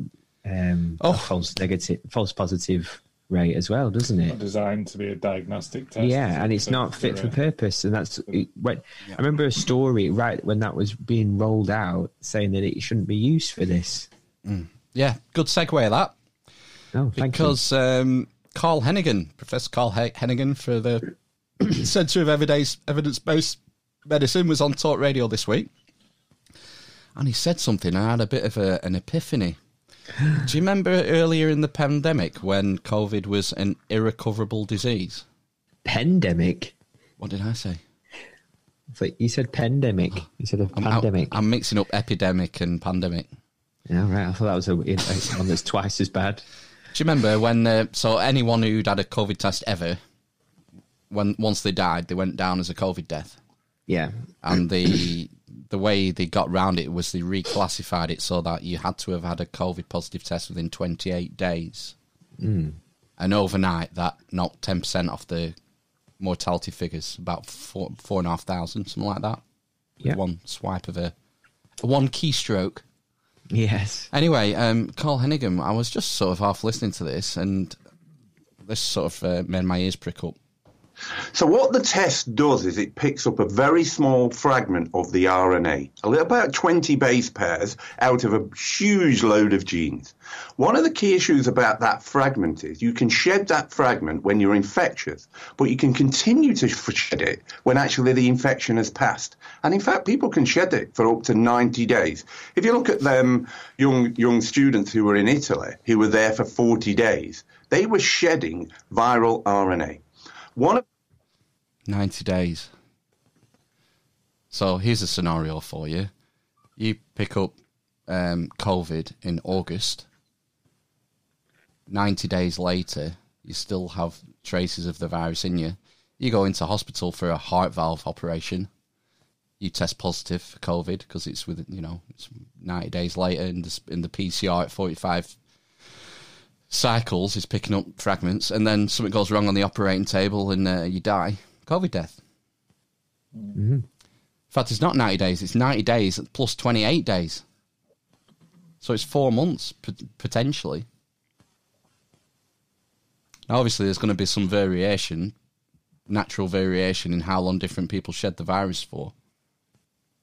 Mm-hmm. But if the PCR test can pick you up 90 days after you pick up the virus, and then we're classing COVID deaths 28 days after a positive test, that's a potential for 118 days after infection to be noted down as a COVID death, which I thought was interesting. It would be... Do you think it'd be better to class COVID deaths as someone who's had a positive COVID test and then died of pneumonia, for instance? Or respiratory issue. Yeah. All right, that might skew your flu figures. But this is also skewing your road traffic accident figures and your, falling off a ladder figures and things like that. Yeah, the whole thing is the way that the COVID deaths are recorded is such a blunt instrument. There's no finesse there. No, which is why people have to say died with COVID, and then you have to have that died of any cause within 28 days of a positive COVID test. And it complicates things because it seems like 80-90%, maybe more, of the people who die with COVID also have serious comorbidities. Mm-hmm. And then it's what role does that play? I mean, it's something a coroner... that reminds me. I had some intel from an anonymous producer this week regarding this exact subject. I'm going to have to just nip into this. And here we are. Inside sources say that the NHS gets £1,000 sterling for every coronavirus death recorded. There was a similar story in the States about doctors declaring COVID deaths and getting money for it. I'm not sure. I thought it was debunked. That's cases, and it went up if they were ventilated as well. Right. I've heard doctors say that who work in the US, that they get a check if a COVID diagnosis is made, and then they get a bigger check if that patient is ventilated. $30,000, I think, if they're ventilated. This says a friend we might have to fact check that. Well, I'm hearing it from a doctor who works in the health service there, from his own mouth. I've seen it with my own eyes. I mean, maybe it's wrong. I don't know. Maybe he's lying. Anyway, from the producer, a friend was told by their doctor when their dad passed away to make sure that it wasn't recorded as a COVID death, as he was tested and came back negative. The reason they were told by the doctor was because the NHS get £1,000 per COVID death recorded. From the government, presumably. So, interesting data point. It's a very reliable source. I'll tell you the source when we're off air, because you got to protect your sources. Understandable. Yeah. So moving on to the meat of the COVID news, the Fat Emperor, aka Ivor Cummins, released a video yesterday. This is hot off the press, and he was talking to Nick Hudson, who's a South African chap from Panda, which is Pandemics Data and Analytics, and it's like a 1 hour video that sort of completely disemboweled the whole COVID narrative. I could have took 20 clips. I ended up marking down 10 and then had to whittle that down to 6. I think I got it down to, because there was just so much in it. It was like that Mike Eden interview. It was just so much information in it. So we'll start with clip 1. And funnily enough, this is talking about false positives, which we've mentioned before. People repeatedly ask me this. Stop doing emails, Ben. Well, how can you say that there are lots of false positives if the false positive rate on the test is only 1% or 2% or whatever? And it's a subtle thing, and I think something that people need to just absorb a little bit and think about.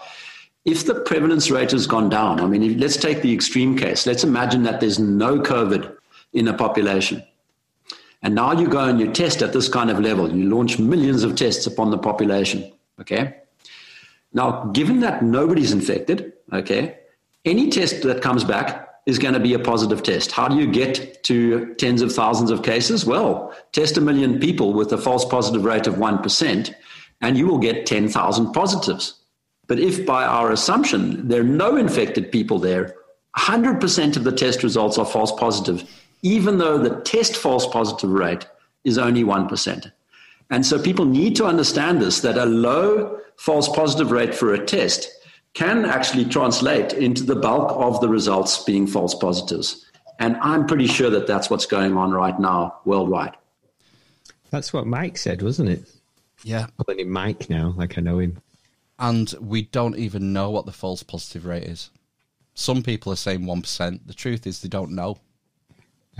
He talked about that Dr. Mike Eden talks about it took him ages of campaigning to get it out of Matt Hancock, and he said it was 0.8%.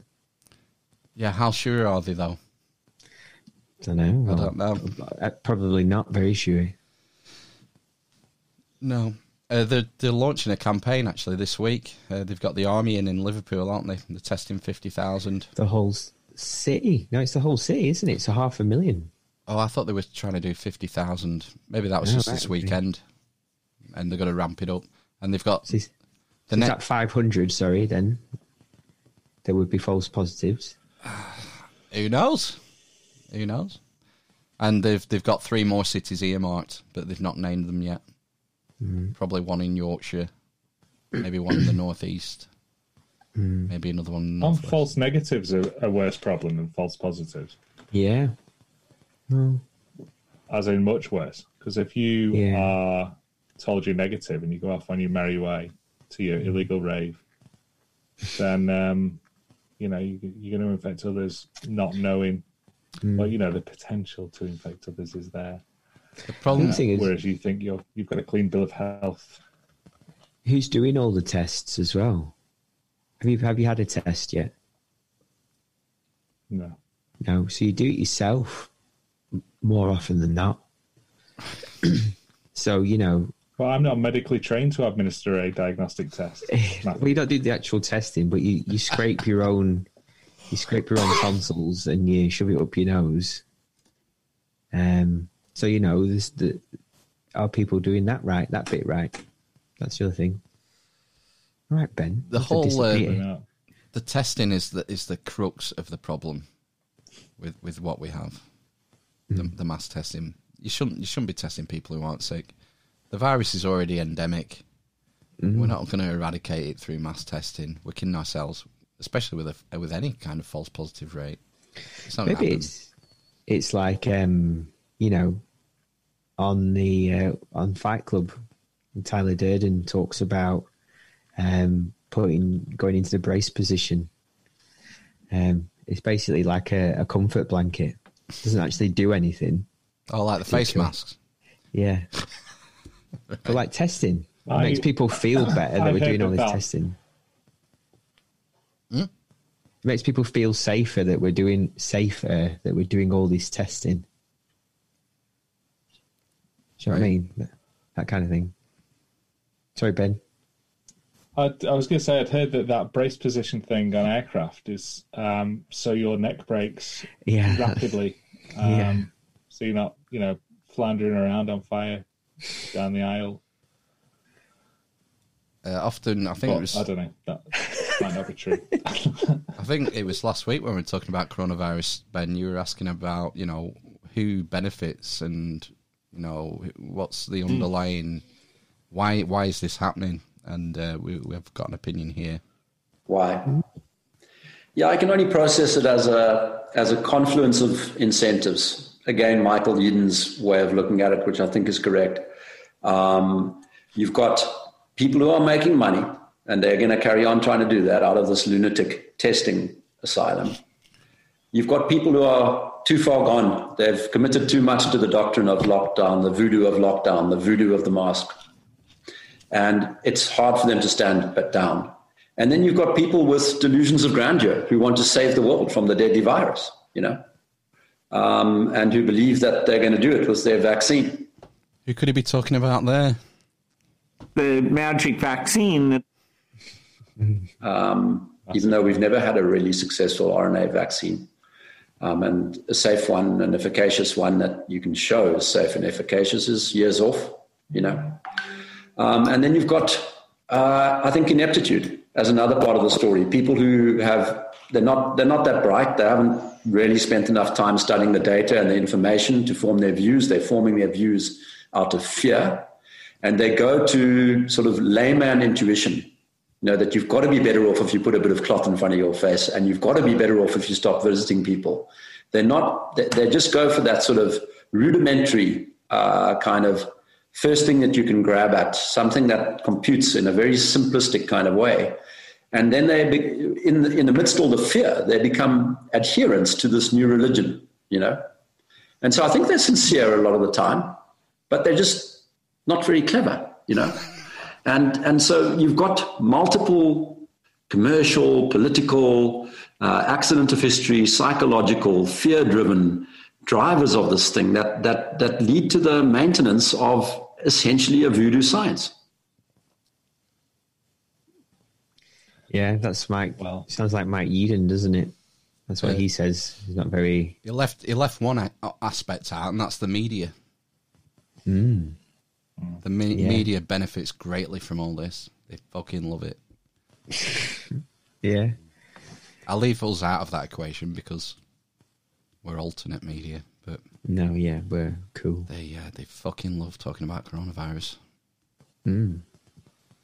So, yeah, I thought that was an interesting take. Yeah, similar, like I said, similar to Yeadon's take on it. Let's move on to the question of immunity. Mm.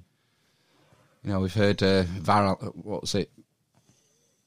Whitty and Valance talk about 7% of the population being immune.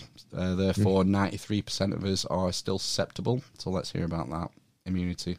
The next point here is this idea that immunity is not long-lived, that it vanishes. And that's based on this, it's a true statement that antibodies wane quite quickly. But what's ignored is that's always the case. If your body maintained an antibody response for every virus in the system, you know, as we said just now, you've got viruses in you all the time, you know, you would die. You wouldn't be able to make it. You can't maintain. Antibody response is very energetic. It's taxing on the system. So you only mount one when an infection gets out of control and the antibody response wanes. What doesn't wane, and has been known about for decades, is your T cell memory and B cell memory, the part of your immune system that helps it wake up and get going again if you get a serious infection down the line. And so it's completely wrong to be, and these scientists know this is first year immunology, it's not new. They know it, okay? So they're lying when they tell you that your immunity vanishes because the antibodies are waning. That is a downright lie. Pretty clear in his language there. Yeah, yep. Similar to what we've heard, isn't it, from Mike? Because again, from Yeadon. Yeah. And they wonder why people don't trust the experts anymore. Yeah, when you have bizarre. Chief Scientific Advisor to the government telling us 93% of you are still susceptible, and he's not an idiot. So there must be something behind that lie, though. So why is he doing the only thing I can think of? Yeah, exactly. The only thing I can think of is if you tell a population that, it's, you know, you're going to get it again, or it's only going to last 6 months or a year or whatever it is, then you can sell them or you can sell a nation or the health service or whatever. You can provide to them a new vaccine at different time points and suggest that they need boosting every so often to keep them strong and keep the virus away. Yeah. A lot of people will buy that because they're familiar with the concept of boosters, TB, BCG vaccinations that you know we all had as kids, and you know, a lot of other childhood vaccinations that require boosters, tetanus as well. So it's not a alien concept to the nation, whereas T cell and B cell memory cell immunity is an alien concept to a hell of a lot of the population who don't really need to know that level of immunology knowledge.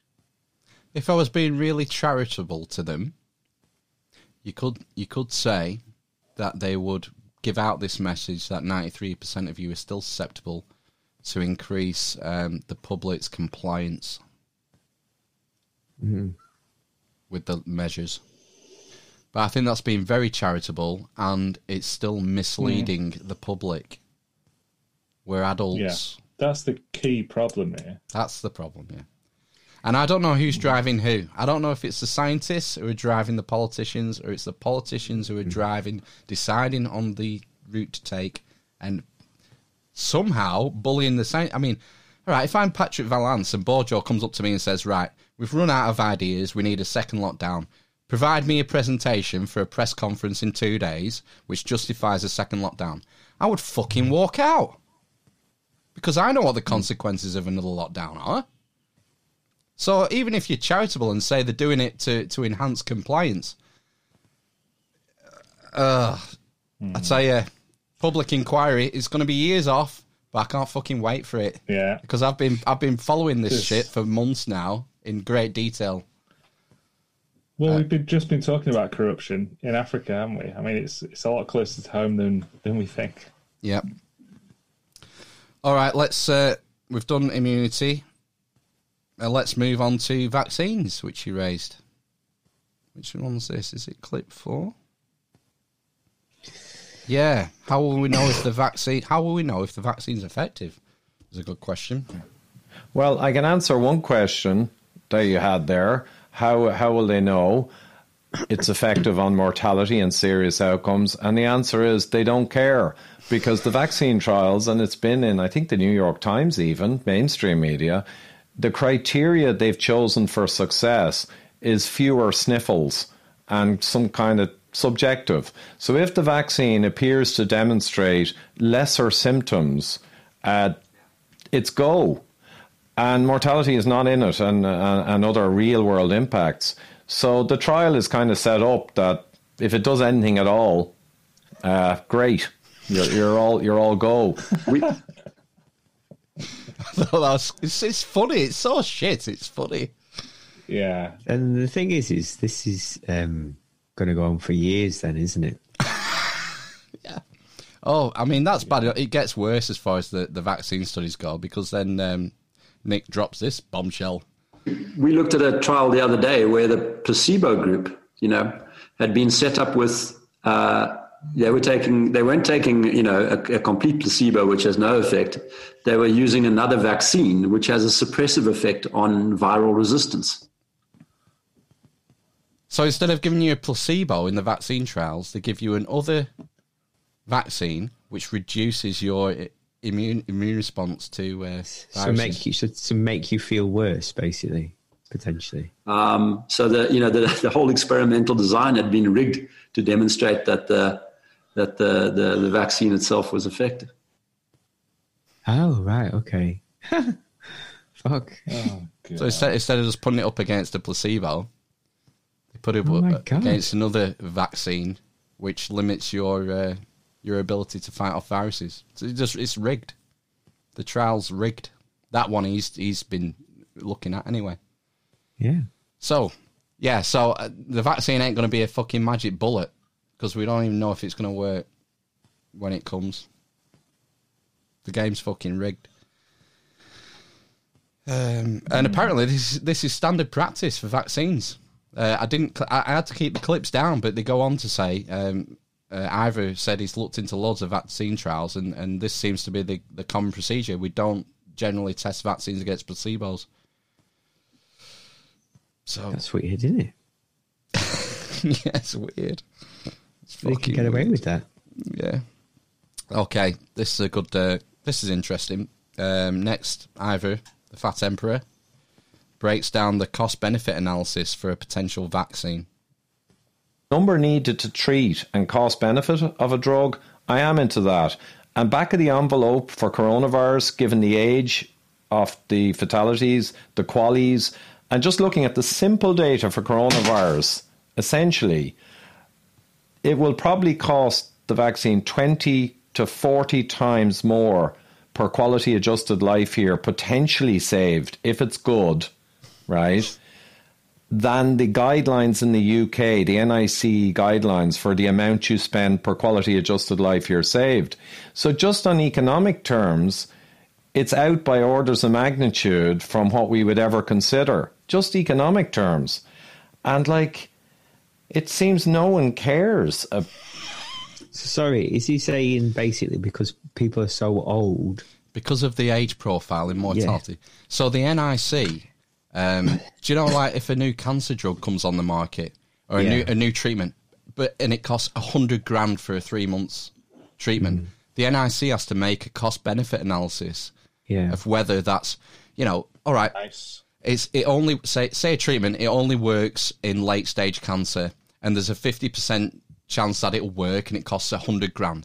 Well, the NIC can say, well, hang on, if we put that $100,000 into screening, we're going to save more lives in the long run. That's the cost-benefit analysis decisions they have to make all the time when new pharmaceuticals come on the market. So he's saying if we use the NIC standard for cost-benefit analysis, the cost of the vaccine for what we'll gain will be 20 to 40 times greater than our guidelines would recommend, because of the age profile of the virus. We've seen in the new guidelines. Well, we saw from the Scotland nice from the nice the Scotland data, the average death of coronavirus in men and women is older than average life expectancy. Right? Say, if average life expectancy for a woman in Scotland is 81, the average COVID death is 84. It's not bad, is it? What? Well, you're going to live longer if you have COVID. Yeah, that's one way of looking at it. Yeah. Fucking... Oh, I don't get it. Right, last clip, and this is about the lockdowns. What do we know about lockdowns? What are they good at?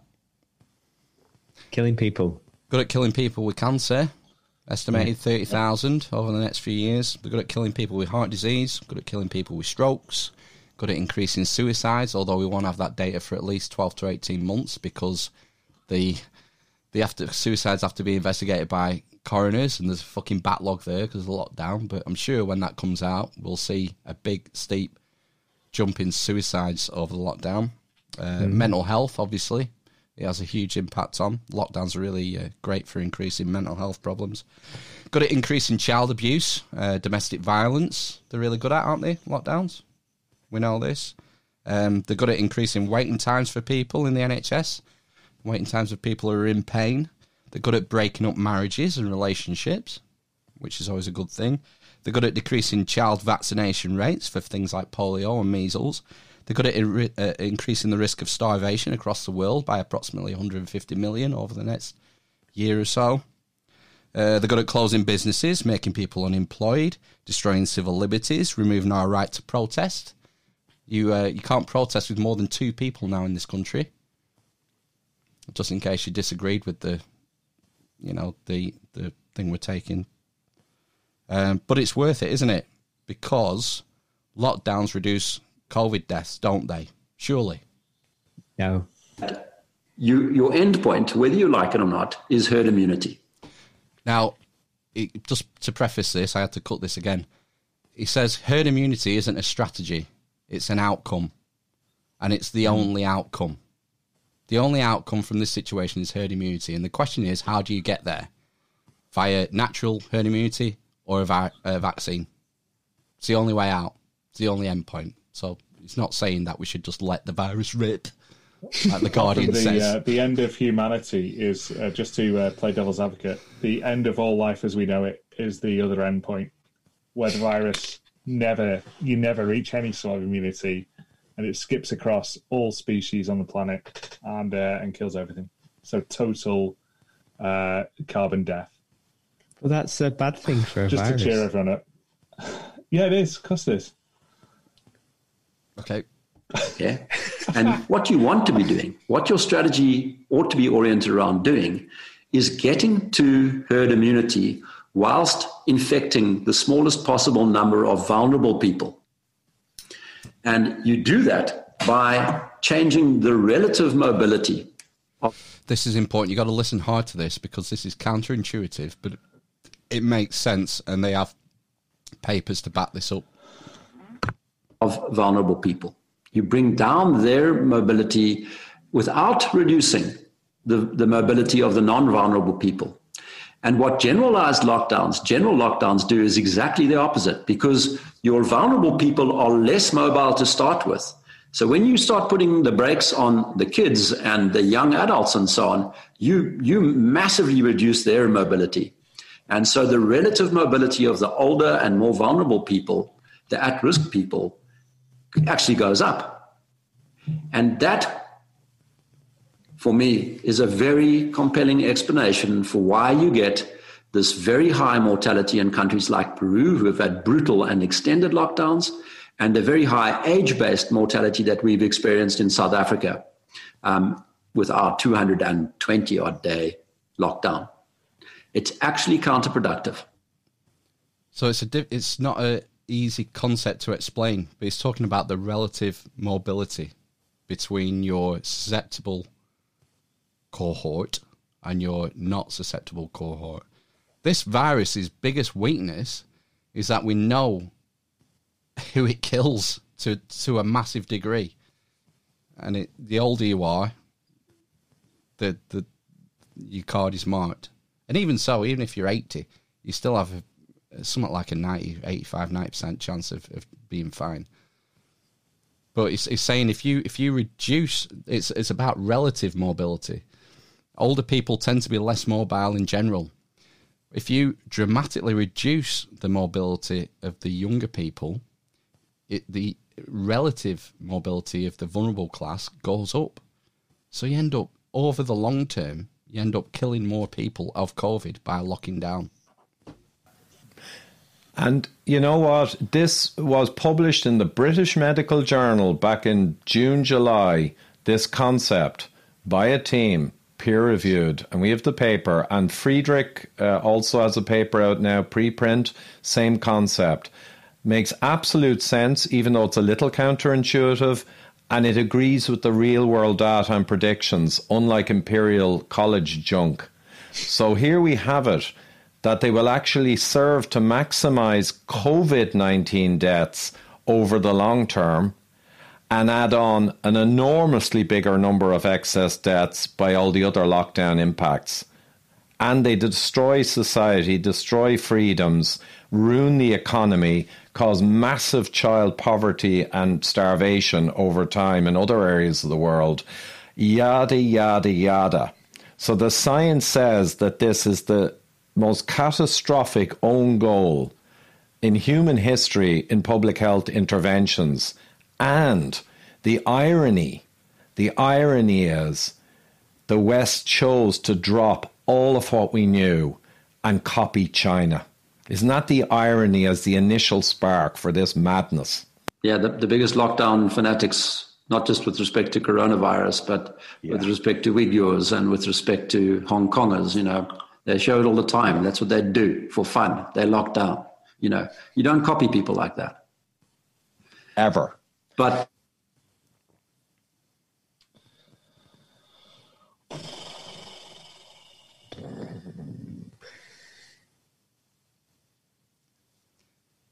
dead air. Speechless. Yeah, it's true. Well, I think we covered it quite a while ago, didn't we? That it wasn't necessarily that we were following. It was Malin, wasn't it? We weren't necessarily following the science. We were copying what other people were doing. Political groupthink. Yeah. Yeah. Yeah. It's crazy, isn't it? Yeah. It doesn't look Sweden. Look, Sweden's death numbers are on the floor, man. I mean, it's going to pick up because we're going into the autumn, but they're not having the same spike that we are. And you'll notice that our spikes are happening, like, not in London, which got hit hard the first time. Yeah, that's what Mike said. He thinks it's regional. Yeah, they've got herd immunity now in London. Maybe. Basically. Maybe, we don't know. It'll all come out in the wash eventually. So taking forever though, isn't it? Give it 5 years. Shall we move on to happier things? Yeah. I believe there was another big story, wasn't there, this week? Can't remember now, wasn't there? Was it an election? So about an election, was there something? Oh, that's right, yeah. We had an election in the United States. Biden seems to have won. Sleepy Joe. Well done, Sleepy Joe. It's great, isn't it? So we're gonna have. I hope he lives long enough to give us plenty of good material. I'm pretty sure that he will. And sound bites. There's been accusations from the Orange Man of voter fraud. Yeah, voter fraud conspiracies. I wonder where they would get that idea from. We have put together, I think, the most extensive and inclusive voter fraud organization in the history of American politics. I feel sorry for him now. Oh my God. He's the most powerful man in the world. He's the most powerful man in the world now. Did you see that press conference? There's obviously a lot of unhappy Trump supporters. Did you see that press conference that got, what do you call it? At the Garden Centre? The one that got gate crashed. By No? Oh. I mentioned, we are not prepared to give that number now. Biden crime family steal on the election. The media's covering up. The Biden crime family stealing this election. The media's covering up. The Biden crime family stealing this election. The media's covering up. We want our freedom for the world. Give us our freedom, Joe Biden. Joe Biden's covering up this election. He's stealing it. You said Joe Biden. Oh. Where were we? What was the last question? Question was how many votes are outstanding yet to count. Just like Tomorrow we'll have a number to give you as far as what we received. Just like nothing happened. Where were we? It's just used to it. It's just normal. It's normal in this. It's been normal for 4 years. Did you see his T-shirt or his vest? He had a vest on that said "Barbecue, Beer, and Freedom." Oh yeah, I saw that guy. Yeah. Is it? Did he say Joe Biden stole the election? The Biden crime family. Oh, okay. You know, Hunter and Burisma and. Oh, they're all the fucking same, aren't they? For God's sake. Talks about it's no different than Nigeria, man. No. You know, his coked up, cracked up fucking son ends up on the board of some company getting, what was it, 50 grand a month and a non-exec, an exec board member. Oh, Something made me laugh. I was listening to the governor of Pennsylvania doing a speech because just after they declared that he'd won Pennsylvania, Biden. And yeah, he was saying, comparing the two, like Trump and Biden, and he said that Joe Biden had a net worth of $250,000, and that was his house. And that's it. That's all he owned, apparently. That's all the money he had in the world was $250,000. I just thought, do people actually fucking believe this shit? His fucking son's like, 600 grand a year and an executive director. He's been in the Senate, I think, since 1972. Exactly, yeah. Just bizarre. Anyway, that gatecrasher of the press conference, Cassette Boy, jumped on it and produced this. Excellent. The Biden crime family stealing this election. The media's covering it up. Covering it up. The Biden crime family stealing this election. The media's covering it up. Covering it up. Frickin' raccoons. Jesus. It's a real earworm. I've just been humming it all day. I've been humming that and the lockdown too. You know, because the Wuhan flu infection rates are higher. But oh no, I'm looking forward to it. I think I'm looking forward to it. Well, they're just the sound bites, man.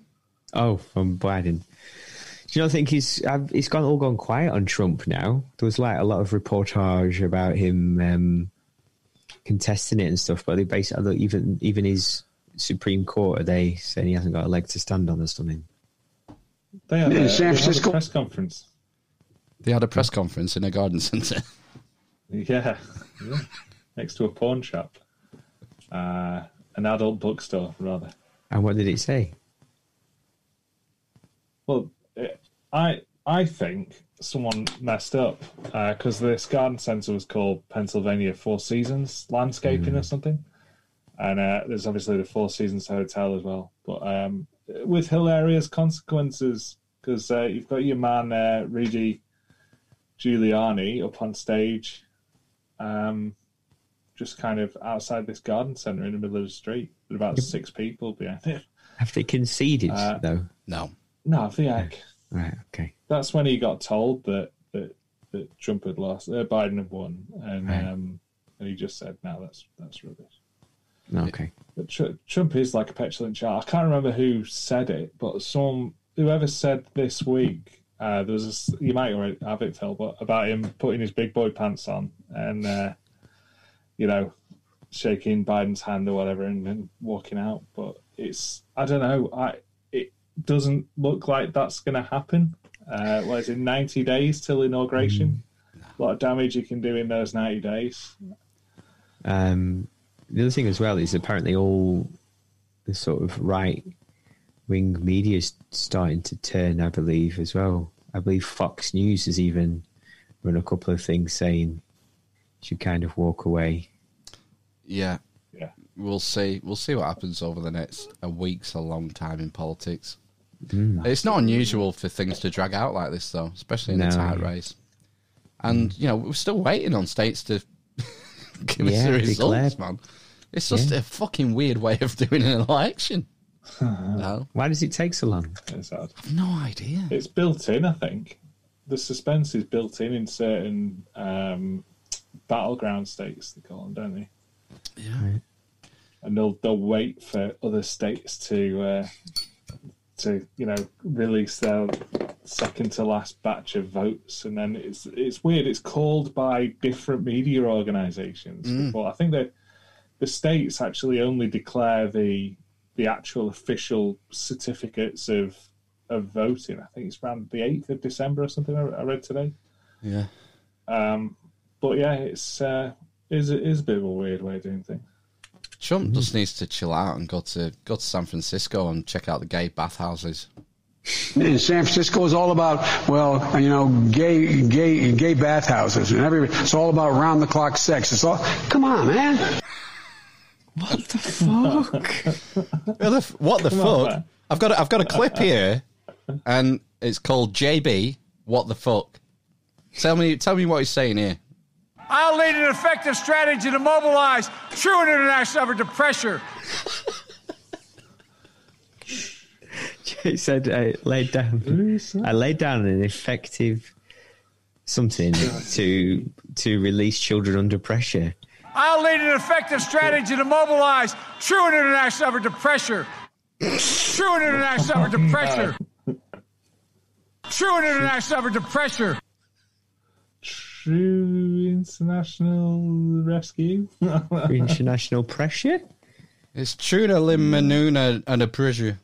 True international effort to pressure. True international effort to pressure. True international effort to pressure. Don't know. Covfefe. What about this one? I'll call polluters accountable. I'll call polluters accountable. Yeah, that's Senator Clutha Ralph Velfruta from Virginia. Is it when his fucking dentures come out? It does sound like wobbly dentures, this one, doesn't it? I'll call polluters accountable. It's definitely when his fucking dentures come out. True international effort to pressure. And again there. I'll call polluters accountable. Don't ask him about his old butt buddy. Neil Smith, an old butt buddy. Are you here, Neil? Neil, I miss you, man. Don't ask him about his old butt buddy. Okay, I lost that. It's all about gay bathhouses. Give him a break. Give me a little break here. Yeah. Well, hopefully Corn Pop's going to save us. Corn Pop was a bad dude. And he ran a bunch of bad boys. Yeah. It also holds I'll call polluters accountable. It's going to be fun. It's going to be fun. I just think he's trying to be down with the kids the way he talks and make people forget he's 80 or whatever. He's 79, I think. 77, I heard. But I thought he was 78. Yeah. I don't know. I know. Come on, man. Get a life. Well, this is another good one. This is, I think he's trying to say Obamacare here. Or better. Brock and I think it's a right for people to have bad health care. Better cat care. It's estimated that 200 million people have died, probably by the time I finish this talk. I don't know. 77, he says he is. Ooh. I have to find. I thought it was 79. Oh, I guess I'm wrong. Yeah. I felt like I had one more piece. Well, I think he seems like a nicer human being. He seems nice, doesn't he? He seems nice, so, but I like him. It's, he just knows how it all works, doesn't he? So it just fits seamlessly in. Because I'm literally a communist. Oops. No, I don't think he's... Come on, man. I don't think he's a communist. Do you know, I'm sure I had... I thought I had something else. I thought I had a blast from the past on Twitter. Oh, my God, yeah, I think I found it. Yeah, there was like... I think about 10,000 miners had a simultaneous heart attack watching the news this week once they heard this clip. Let me just put up a tweet that Margaret Thatcher has just put out. What? Wow, shit. Just in case you didn't catch that. Let me just put up a tweet that Margaret Thatcher has just put out because... From beyond the grave. So badly. Beyond the grave and recovered from dementia. Who talking about? Yeah, good question. Who's he talking about? Who did he mean to say? Margaret Thatcher. Oh, she was Prime Minister. What's the name? Strong and stable. Can't even remember her name. The Dancing Queen. Yeah. The Dancing Queen. Yeah. Let's find out together. Let me just put up a tweet that Margaret Thatcher has just put out because Theresa May, saying that to build consensus on climate change, whoever is elected has an immense responsibility to help tackle our planet's greatest challenge. So that's Theresa May just tweeting there. Oh dear! Not all these women prime ministers look the same. No, yeah. Hey, we're so progressive over here. Yeah. Wow. Anyway. All right. Okay. Have we? Time's knocking on. Is there anything you want to add? No. No. I think we've covered it. Beyond Light comes out this week. Destiny 2 fans. Yeah. Yep. We'll be in the Crucible Wednesday night. We'll be No, back. we won't. Story mode. Oh yeah, of course. Yeah. Oh yeah, story mode. Yeah. We'll be back next week though. We're doing a swap cast next week with Idiocalypse. Yeah, which should be cool. We're gonna go deep down the rabbit hole, I think, and find out what's happening in the States because we're clueless about American politics. Yeah. Yeah. All right, should we go then? Yeah. Let's. Republicans are red. See you later. Democrats are blue. I'm Donald Trump, and I'm fucking off soon. The White House will have a new president. You know that's true. I've been mad without precedent. It's sad because my madness is evident, and the coronavirus endorsed me for president. Trump is going to win, and you're going to lose. But that turned out to be fake news because I've left the country broken and tired. The American people told me you're fired. Wow. I've been shown the door.